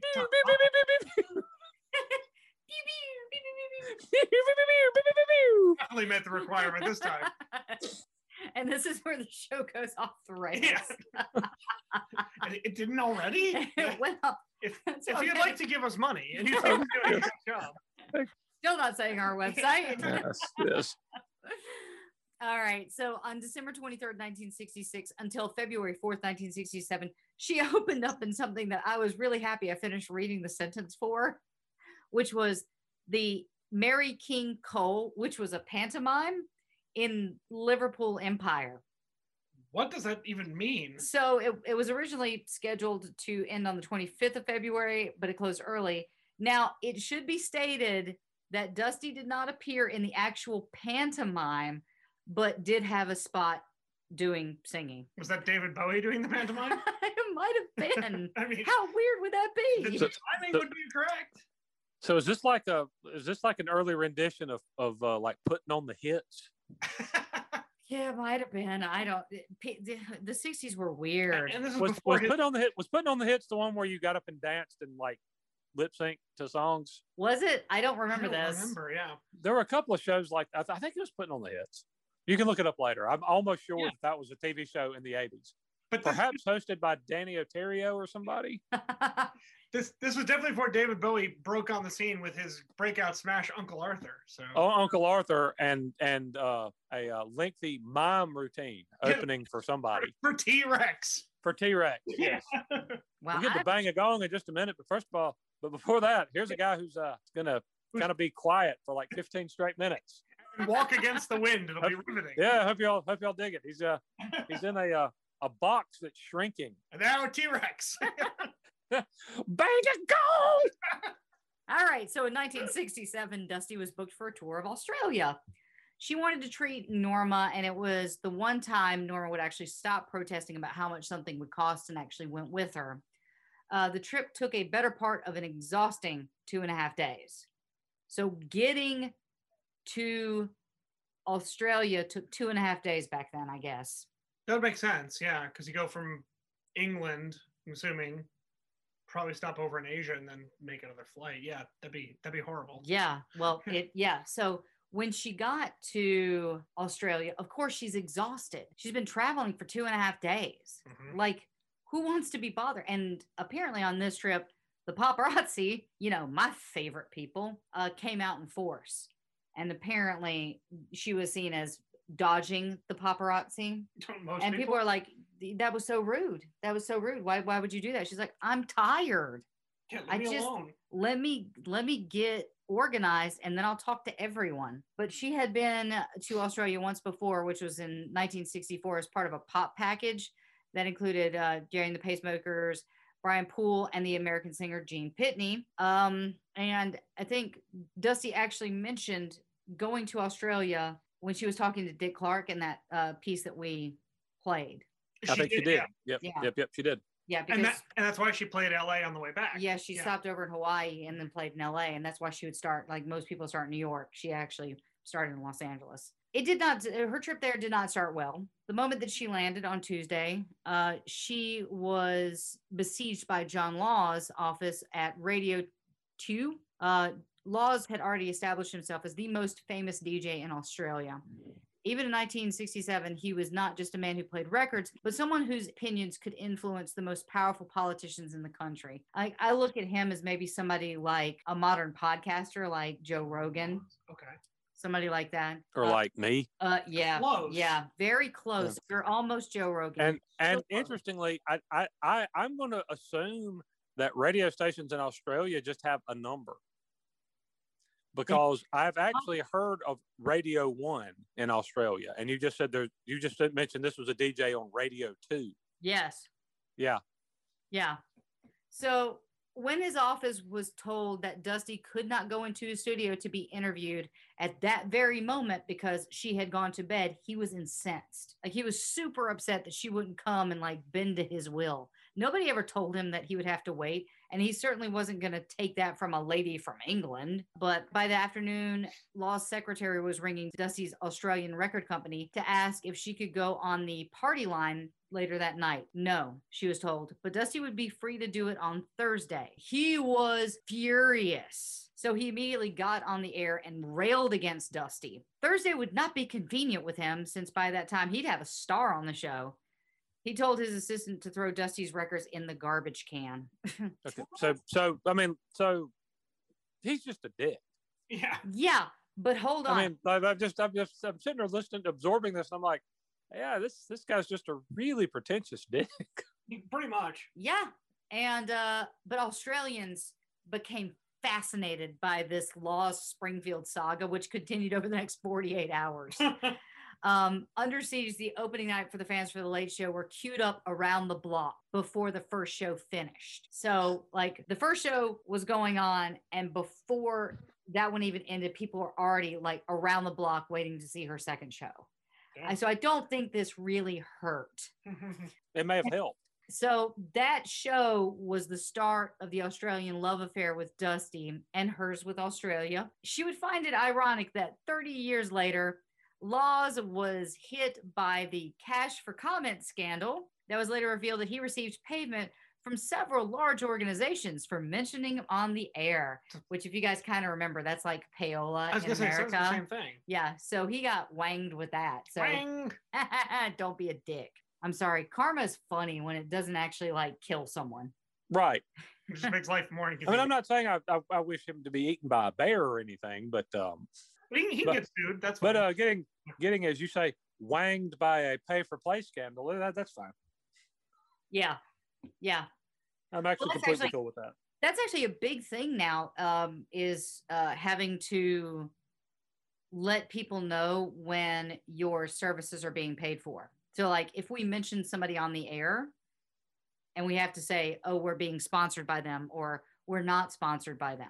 So occasionally, you know, this beer, when the guys drink beer, we're not sponsored. But if somebody wants to get- I paid for it and I'm just drinking it. Nobody paid me to. We will be happy to drink a beer. that I you was give going to us. say now, however, if anybody is interested in sending me some, Yeah, we'll drink it on air. We'll be happy. I'll certainly drink it. Yep, kids, this is how to make your husband and brother happy. Just get them beer. Yep, beer. Nice. Beer. All right. So funny enough, despite what, you know, laws try to kind of stir up, Australia loved Dusty so much so that in 2006, Dusty, the original pop diva, would actually open as an Australian jukebox musical. Really? Based on the life of Dusty Springfield. The book was written by John Michael Howson and David Mitchell and Melvin Morrow. Dusty received its world premiere on the 12th of January 2006 at the State Theatre of the Victorian Arts Centre in Melbourne, Australia. The original production was actually nominated for 7 2006 Helpman Awards, including 2 nominations in the Best Female Actor in a Supporting Role in a Musical category, and won 4. So I guess the Helpman Awards are kind of like the Australian Tonys. That's what I was thinking. Yeah, something on that level. Yeah. So, I mean, I would actually really like to see that because I do love jukebox musicals. I really like Jersey Boys. I like Mamma Mia. We didn't see the Billy Joel one. We did Yeah. not. That's because we live here, and I don't know. It didn't come here, I don't think. I Well, don't know. probably did, It actually. might have come to the Pantages, but we didn't catch it. But we did see Jersey Boys. We did see Jersey Boys, and that was a lot of fun. Yeah. Okay, so in November of 1967, Dusty flies to California for TV work, which includes The Dating Game, Operation Entertainment, and the Joey Bishop, Merv Griffin, and Red Skelton shows. She just did all the shows. Wait, stop right now. Dusty Springfield was on The Dating Game. I guess. I guess she was. Did they have musical spots? Because I don't think she was trying to pick up somebody. I don't know. You know, there was some weird people through the years on The Dating Game. Like, wasn't Pee Wee Herman on there? Was he? What? Well, I know. I think so. I don't think I've had enough to drink to make that up. Yeah, Randy Alcala, the That's dating it. game killer, was on there. So yeah, they had some weird folks back then. So I don't know. That is interesting. I would have been less surprised if you told me she was on The Price is Right and played Plinko. Oh, I would love to see Oh my that. God, the amount of money I would pay for that. Or Family Feud, like hawking bowls of potatoes at each other. Yeah. All right. So she actually moved to New York by Big the bucks, internet. no whammies. So after she did all those shows, she then flew to New York. Oh God. I'm just trying to picture Dusty Springfield on press. You're like, big bucks, no whammies. It sounds so much like her. I can't believe it. Uncanny. Lord. You know, Okay, I'm good. I'm sorry. Go ahead. So after she did all those shows, she moved on to New York and then to a 10-day club engagement and into Bermuda. She doesn't stop. Like it's I want to say, especially like it's more topical since like she's in the news, but it kind of reminds me of what they put Britney Spears through. Just that constant moving, constant going, constantly like jet setting, get to this city, get to this city, do this commercial, because she was with Pepsi and she doesn't stop moving. And the thing is, her health doesn't get better if you keep pushing the machine. Yeah. The point is that it's a very unhealthy pace that she's either taking on or being made to keep. It's the path to burnout. Yeah. Exactly. Yeah, and not just burnout, but exhaustion and stripping your vocal cords and all that kind of stuff. Yeah. And if you push yourself too hard, like you get exhausted. People like always made fun of Mariah Carey, but like the thing is, no, you when you're touring, you have no idea where you're at. Like you're constantly moving, constantly using your voice, having to always be on, always be nice. And I hate this kind of society that's built around the people that are famous. They feel like the public feels like they belong to them. And this happened the other day where literally Justin Bieber is going to his house and is accosted by a group of girls. And he basically says, I live here. Please don't come here. Yeah. And I feel like he has every right to say that. Sure. Yeah. Like, But and then the other issue is and I'm sure you'll get into this at some point. I don't know what stuff Dusty was doing, but there are certain tendencies that seem to be prevalent in entertainers that certainly don't help your health and your voice either. And I don't know if she was partaking in those things or not. Again, I'm sure we'll get there if she did, but. Well, I mean, we know at this point she's at least tried marijuana and she's drinking wine. But to be fair, it's the 60s, so that's what everybody was doing. Yeah. Right. I don't think we've gotten to the hard drugs yet. So okay, it is coming. It is coming. So later on that year, we have another round of NME winners, and Dusty won first place as the World Female Singer. Here's the thing, though. She took 10th place of the World Musical Personality. She won second place as the Best British Female Singer, and she came in second to someone else I truly love, which was Lulu. Oh, yeah, you mentioned Lulu. Yeah, and you guys probably know her from the seminal song To Sir With Love, which such a beautiful voice, such a great voice. And she is very close with Dusty. She's one of her contemporaries, and from what I understand, they were really good friends. She also placed sixth as the British Vocal Personality. So that rounds out the NMEs from that year. And if I remember correctly, Lulu oddly showed up in our John Bonham episode as being one of his friends. They were friends? As I recall, did they not, did like Lulu and Maurice Gibb and Ringo Starr not hang out at John Bonham's house a lot? Okay, I'm gonna hold you on this because I think I've got an answer for you coming up. Oh, okay. Oh, okay. But just wait. The one thing I did fail to tell you guys was that at some point, Dusty really got into the tennis circuit. Huh. Yeah. Not that she ever played really good, but she really liked the players. So I'm going to say one of the most bizarre sentences I think I've ever said on this podcast. All right. This includes the Keith Moon episode, too. Oh, my. When Dusty got back to London, Dusty and Norma would invite Elton John over to meet Billie Jean King because Elton was only starting out in his career, and we would very soon see his meteoric rise. Well, he loves tennis. Yeah. Loves it. So he got to meet, I think her name is Rosie Casales. I think That's actually where Philadelphia Freedom came from. That was the name of the tennis team. And he wrote basically their theme song. Yeah. Huh. Philadelphia Freedom was like the theme song of the Philadelphia Freedom tennis team. Interesting. And from I what didn't I know that. From what I understand, Sir Elton is also a very big fan of American baseball, too. He loves baseball. Huge Braves fan. Yep. Yeah, Sure is. Interesting. Now, Elton idolized Dusty. He was a massive fan of Dusty. When he was a teenager, he had pictures of her up on his bedroom wall. Now, on the surface, they had a lot in common, like their taste in music. Right. They had their love of Hollywood and their senses of humor kind of aligned with each other. But there was actually a more profound connection between them. They had both grown up in the suburbs with a poor self-image. They were both decidedly chubby and plain and cursed with poor eyesight. So they created a different persona for themselves just so that they could get by. And they both had their sexuality. And at this point, Yellow Brick Road hadn't come out, so Elton wasn't the Elton we now know. Yes. Yeah. But think about that idea of two people on the same side of the fence of their sexuality, because they're fighting with being true to themselves and who they are and being and the danger that was being out at this time. Yeah, this period in history wasn't exactly accepted. Yeah. And both of them over the years would descend into death-defying binges of pills, booze, and cocaine. Uh-huh. So Elton would actually be a pretty darn good tennis player, whereas Dusty was not. She would come out in her dark glasses, long trousers, and she'd take a couple swings and then quit. She'd walk off the court.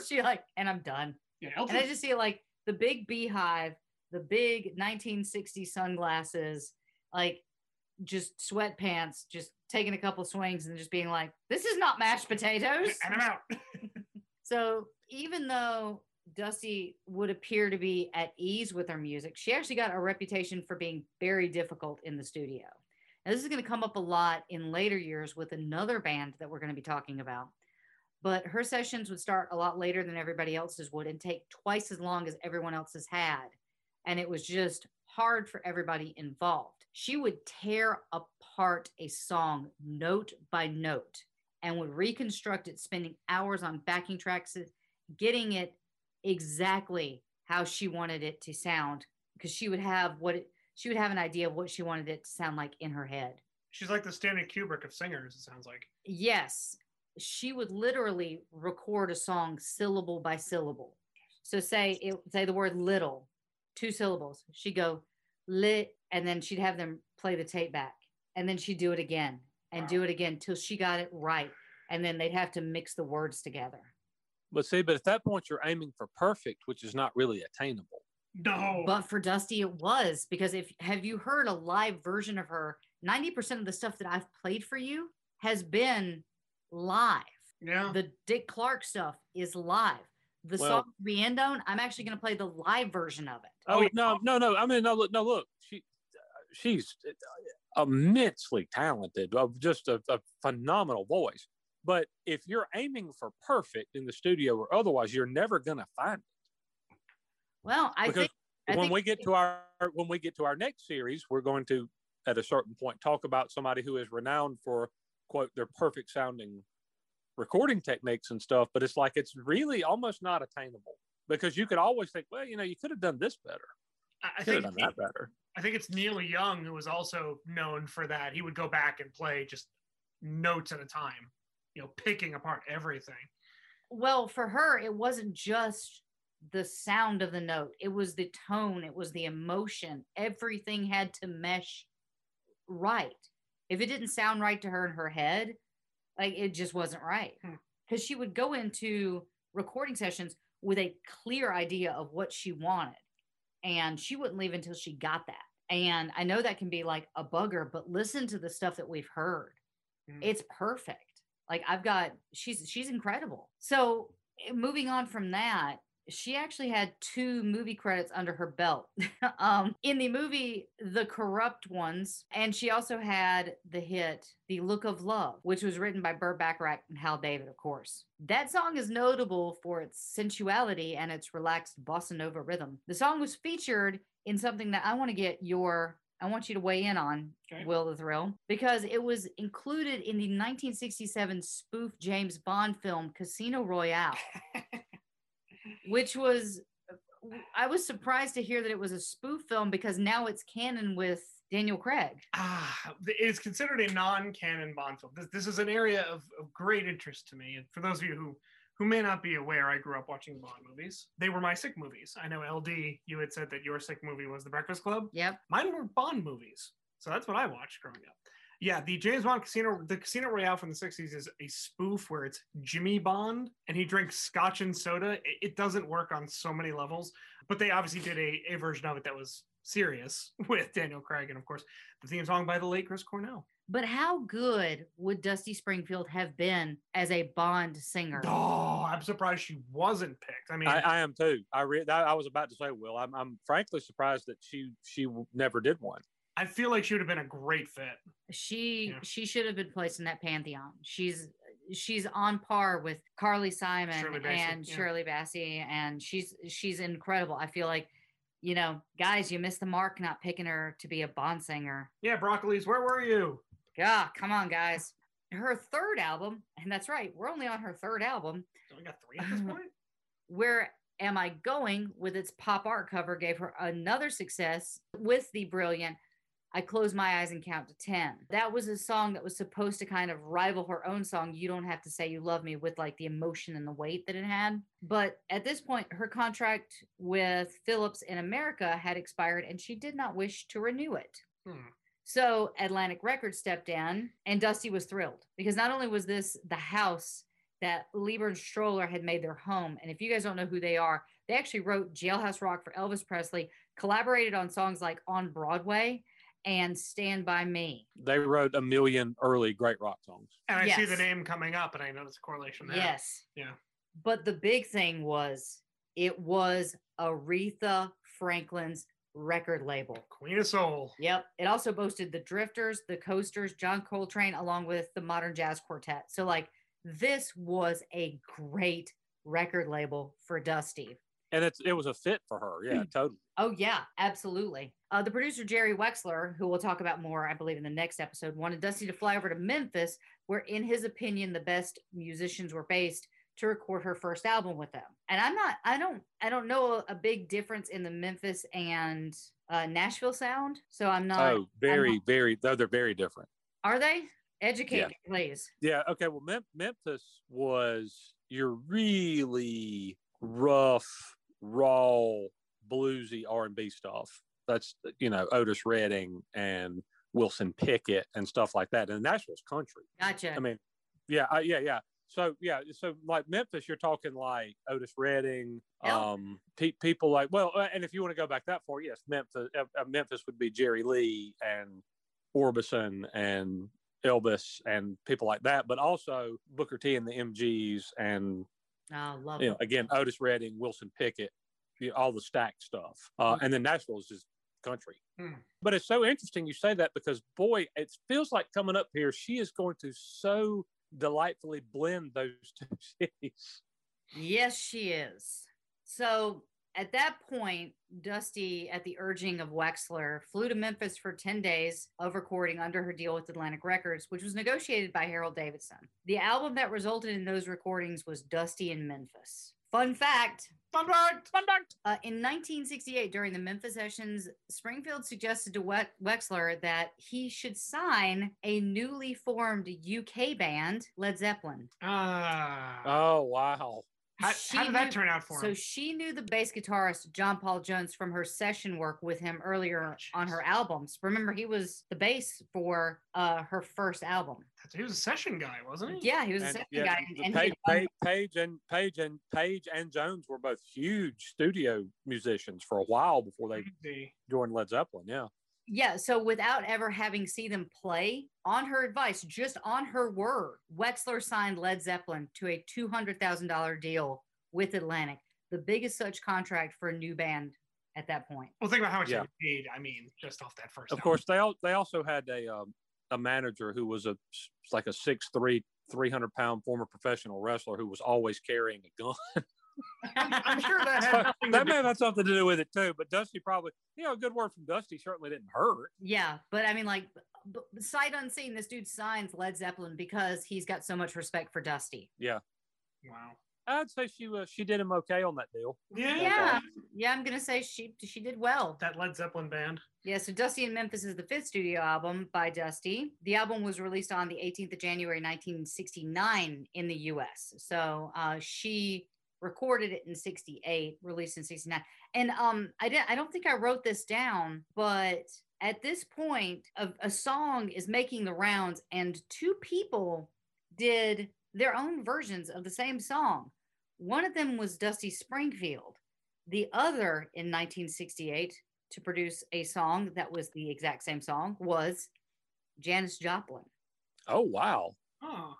And at this point in time, this is not uncommon at all.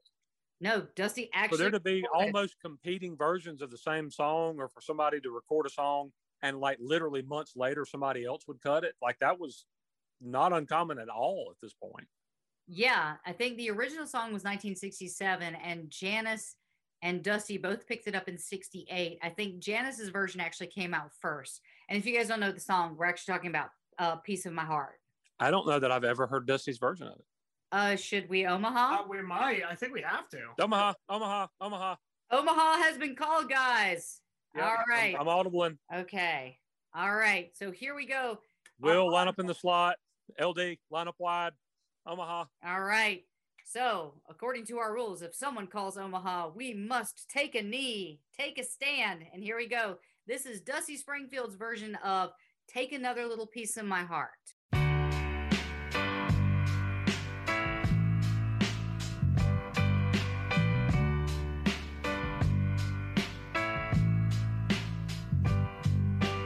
And I make you feel like you were the only man. Then I give you everything a woman possibly can.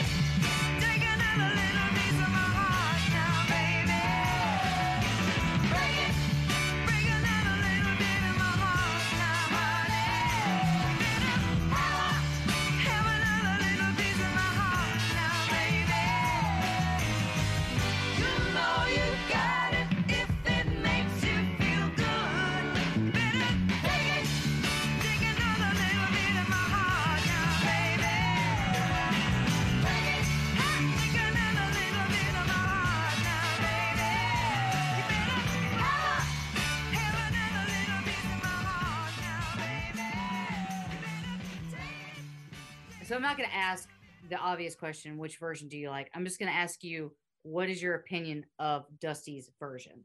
I liked it. I think part of the deal is that Janice's version is so ingrained in my head because I've heard it a million times and I'd never heard Dusty's until literally just now. Something about it doesn't sound 1,000% right, but I think it's because of comparison and what I'm used to hearing. It was good. I mean, I would tell you I probably like Janice's a little better. There's because it's a little more. Hers is a little more bluesy and a little more rock because you've got the piano bringing it in instead of the guitar, and you've got the really like the like Janice holds those notes a lot longer, you know, because when she what I just heard is take it instead of take it, instead of really leaning into it and stuff. I mean, it was really really good. You haven't played anything yet that I didn't like, and that I don't think just sit and go like, God, listen to that girl sing, man. Yeah. But probably I would probably tell you I like Janice and Big Brother and the Holding Company's version a little more. But it was really, really good, and it was cool to hear kind of a different take on it. Yeah. And what about you, Will? Yeah, it is really hard to shake the Janice version. I mean, this one's just kind of more refined, you know? And again, the vocals... A little more lush in places. Yeah. The layered vocals and all that kind of stuff. I feel like it did have more of that kind of Motown feel to it, you know? I mean, Janice is a rock song. There's no debating that. This just kind of struck me as like, again, a little more refined is the only word I can think of. But the vocals are just really clean and it comes off really well. I will say I love both versions, but let's rock this back just a couple years ago. What version do you think of when you hear the song How Do I Live? Oh yeah, it's Trisha Yearwood. Is that right? Okay. Yeah. T? I mean, I think of Trisha, but I know where you're going with this. Yeah. Yeah. Well, I think it's kind of the same thing as the Trisha Yearwood, LeAnn Rimes, or is it? Yeah. Yeah, LeAnn. Okay, so originally, if you guys don't know the backstory of that, LeAnn Rimes was approached to do it, and she recorded it for the song, or for the movie Con Air, starring Nicolas Cage. Your favorite actor ever, right? My favorite actor of all time. I love you, Nicolas Cage. But when they got the finished product, they thought it sounded too immature. Young. Yeah, too immature, not enough body to it. So they approached Trisha Yearwood, and Trisha did it. Her version ended up in the movie. I think if we all think about that song, I always go to Trisha Yearwood. Yeah, me too. Because that's the version that I am most ingrained with, because you know I've watched that movie a ton of times. But I think it's the same thing. Had you heard Dusty's version first, that might be the one that you lean toward. Now, knowing both versions, I will say I love both versions for different reasons. Janice is dirty and rocking and like it's nasty. Hers is way nastier. Yeah, I mean that's and it's much more of it's a rock song. What we just heard, like Will said, a little more clean, refined R&B version with a lot of some. There were parts of it that had like these almost like lush, layered like horns and backing vocals and stuff. And Janice is just belting the damn thing out, Yeah. So I mean, it's just kind of probably just and again, it's hard to get her version out of your mind because that's the one I've heard my entire life. Right. And for me, I feel like Dusty's is kind of more sultry, sexy, and refined. It's cleaner. And so it depends on, do you want to be dirty? You want to be clean? You want to rock? Do you want more like, that lush horn section and like, it's really your taste. But when it boils down to it, both of them were insanely talented.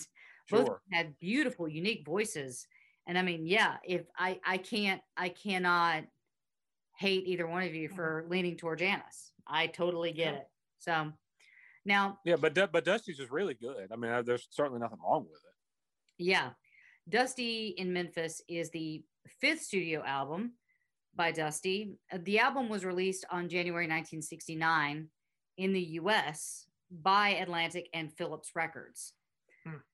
So Philips actually distributed the records outside the U.S. To make the album, Dusty worked with a team of musicians and producers that included Jerry Wexler, R.F. Mandan, Tom Dowd, and then conductor Gene Orloff. The backing vocals were the Sweet Inspiration, and the bassist was Tommy Cogbill, and guitarist Reggie Young. Upon its release, Dusty in Memphis actually sold pretty poorly. Well, I just want to go back. You said the Sweet Inspirations. Yes. That was Sissy Houston. Yes, it was. So link up there. Yeah. Yeah. Well, as I mentioned before, some of her parties would include the Houstons coming over and throwing applesauce or whatever. I was gonna say. I don't think Sissy might have done that. I don't Throwing think pigs in a blanket. I don't think she would have done that. But they were there for that. So Dusty in Memphis sold poorly upon its initial release, but now it is acclaimed as one of her best works and one of the greatest albums of all time. Oh wow. Yeah, I'm gonna butcher this guy's last name, and I'm so sorry. Robert Christgau. Christgau. Yep, from the Village Voice. Oh, Yeah. Robert Christgau. Dean of music journalists, or one of. American rock critics. Yep. Certainly. Got it. Well, he called it the all-time rock era torch record. Huh. And included it in his basic record library of 1950 and 1960 recordings. Published in his record guide, the album of the 70s, and in 2001, it was inducted into the Grammy Hall of Fame. Oh. In 2020, the album was selected by the Library of Congress for preservation in the National Recording Registry for being culturally, historically, or aesthetically significant. That's just last year? This was last year. Huh. In its official release, the library stated that despite its modest sales when it was first released, over time, Dusty in Memphis grew in stature to become a wildly recognized as important album by a woman in the rock era. Wow. That's huge. Yeah. The albums included Windmills of Your Mind, Just One Smile, So Much in Love, and one of the greatest songs, in my opinion, ever laid to track. That song was Son of a Preacher Man. It really is. Oh, yeah. Fabulous on so many levels. In 1968, songwriters John Hurley and Ronnie Wilkins, who had recently had the hit Love of the Common People, wrote the song with Aretha Franklin in mind. Huh. According to a 2009 interview with Wilkins, Atlantic Records producer and co-owner Jerry Wexler, who was recording Dusty Springfield's first Atlantic album, which was Dusty in Memphis at the time, liked the song and suggested it to Springfield for that album. So the writers of Rolling Stone magazine placed Dusty Springfield's recording at number 77 among the 100 best singles of the last 25 years in 1987.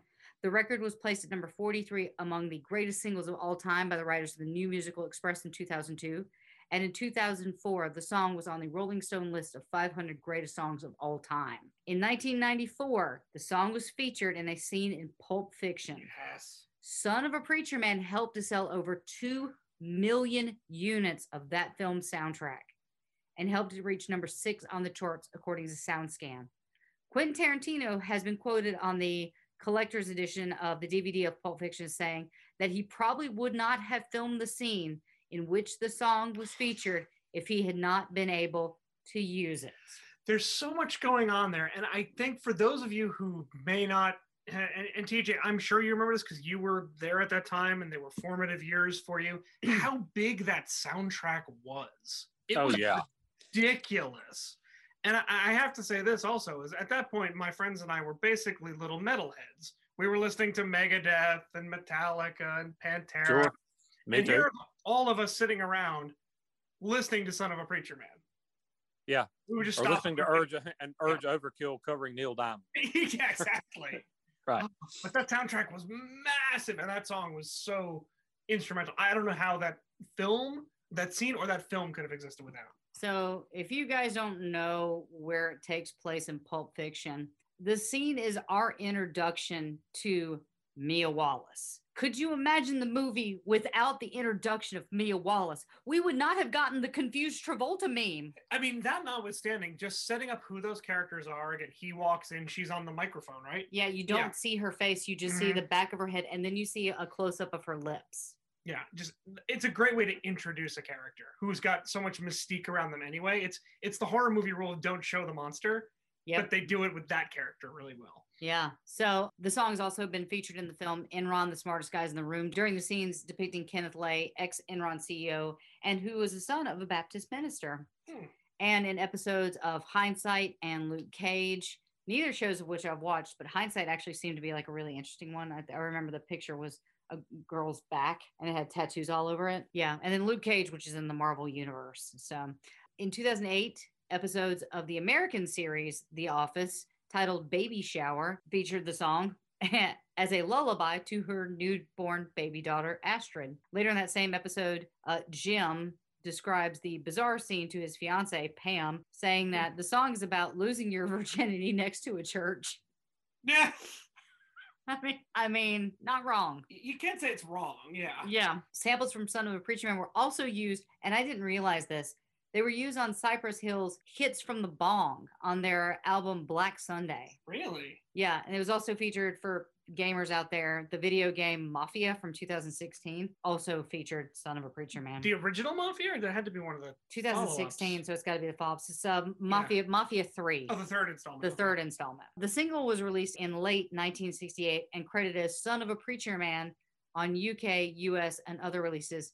It became an international hit, reaching number 9 on the UK charts and number 10 on Billboard's Hot 100 in January of 1969. Dusty would undertake a 10-day promotional trip to New York, which includes appearances on The Tonight Show with Johnny Carson, The Mike Douglas Show, and The Merv Griffin Show. But of course, one of the greatest performances would take place on The Ed Sullivan Show, where she would perform Son of a Preacher Man. I'm actually going to play you guys that to close out the show, but before that, I'm going to turn it over to Will the Thrill to give us all our socials. Ladies and gentlemen. Oh, listen to you being a presenter. I know. Look at this. Maybe you thought this was one of the best podcast episodes you have ever heard. Not a chance. Or maybe you think, gosh, these people need help. Why don't I give them money? Whatever the case. Lord help them. Maybe they could get some training if I gave them a few Please, dollars. God, help these poor people out. They can get diction lessons and maybe a little Jesus in their life. Yeah, exactly. Right. Maybe just a case of Red Bull. I don't know. But either way, you can contribute to what we do here at Rock and Roll Heaven. You can be part of the ongoing saga by visiting our Patreon at patreon.com/rockandrollheaven. We do have a Twitter account. Twitter, conveniently titled Rock and Roll LT. And we do have an Instagram, which we are very active on, Rock and Roll Heaven LT. Our Facebook can be found at Rock and Roll Heaven Pod. I am still not saying our website.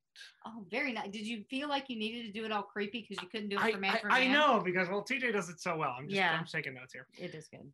Anyway, you want to talk? Email us. We do have an email account, rockandrollheavenlt@gmail.com. We get emails from people who listen to our show and bring up discussion points. Which would be weird if we got emails from people who don't listen to our show but know our email. Well, we did from this nice Canadian company offering me pills that will enlarge my... Okay. Moving on. Yeah. So, vocabulary? Yes, very much so. And check out other awesome podcasts. We are a proud Pantheon podcast. You can find Pantheon Podcasts at pantheonpodcast.com. If you gave us $1 for every time you just said Pantheon, we'd have $4. That's $4.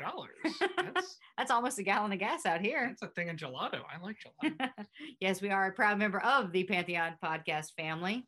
So check out all those amazing other shows at our Pantheon family. And T, do you have something you want to say to the audience? Bye, everybody. All right. Toodaloo. All right. So now I'm going to close the show with one of the greatest performances that took place that year. Now, it should be noted that the Ed Sullivan Show had kind of already been the unofficial kickoff of the British invasion by having the Beatles on his show. I believe it was February 6th.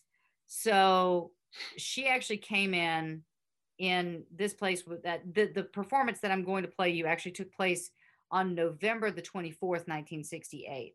So she beat the Beatles in charting. They beat her to Ed Sullivan. So I don't ever think there was an official rivalry between them, but definitely it feels like there's a race going on. So I'm going to leave you with that performance, which took place on November 24th, 1968. This is Dusty Springfield on the Ed Sullivan Show with Son of a Preacher Man.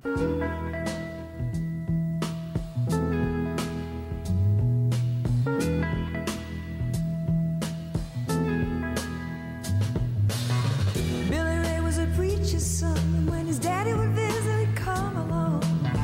When we gathered around and started talking, Lesson Billy would take me walking. Out through the backyard we go walking. Then he looked into my eyes. Lord knows to my surprise, me was the son of a preacher man. The only one who could ever teach me was the son of a preacher man. Yes, he was. He was. Oh, yes, he was.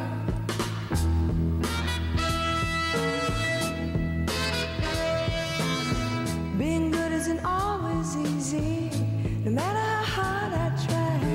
When he started sweet talking to me, he'd come and tell me everything is alright. He'd kiss and tell me everything's alright. Then I get away again tonight. The only boy who could ever reach me was the son of a preacher man. The only son who could ever reach me was the son of a preacher man. Yes, he was. He was. Lord knows. Yes, he was. How well I remember the look that was in his eyes, stealing kisses from me on the slide, taking time to make time, telling me that he's all mine, learning from each other's knowing, looking to see how much we've grown. And the only one who could ever teach me was the son of a preacher man. The only boy who could ever reach me was the son of a preacher man. Yes, he was. He was. Oh, yes, he was. The only one who could ever reach me was the sweet doggy son of a preacher man. The only one who could ever teach me was the son of a preacher man.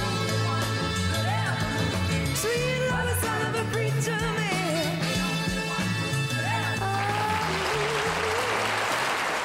As a new Western Union customer, you can enjoy a $0 transfer fee on your first international online money transfer. Send money to your loved ones back home the fast, easy, and reliable way. Visit westernunion.com or download their app today to get started. And your first transfer fee is free. Services offered by Western Union Financial Services, Inc., NMLS 906983, or Western Union International Services, LLC, NMLS 906985. FX gains apply. At the Home Depot, we're dedicated to helping you build the skills that get your home projects done right. That's why we offer free and interactive online DIY workshops. During the live streams, our knowledgeable associates help you tackle your DIY projects no matter your age or skill level. You can learn how to install new single-pole switches, as well as standard duplex and GFCI outlets. Register for free at homedepot.com/workshops. The Home Depot, how doers get more done. It's NFL draft season, and that means it's time to start thinking about fantasy football. FantasyPoints.com features industry-leading experts and prognosticators using proprietary hand-charted data to help you score more fantasy points. FantasyPoints.com is the place to go for whatever kind of fantasy football you play. Whether you play fantasy football, daily fantasy sports, or do a little bit of everything, Fantasy Points has the meticulously researched content to guide you to victory. And why wait for the fall? Fantasy Points also covers the new spring football league, the UFL. Join the guru, John Hansen, Scott Barrett, Joe Dolan, and other massive names in the fantasy football universe with an exclusive offer. Use code Pantheon for 15% off any Fantasy Points package, including the all-in package, with access to every article, tool, and data nugget that Fantasy Points has to offer. That's FantasyPoints.com and code Pantheon for 15% off at Fantasy Points. FantasyPoints.com, code Pantheon. Score more fantasy points.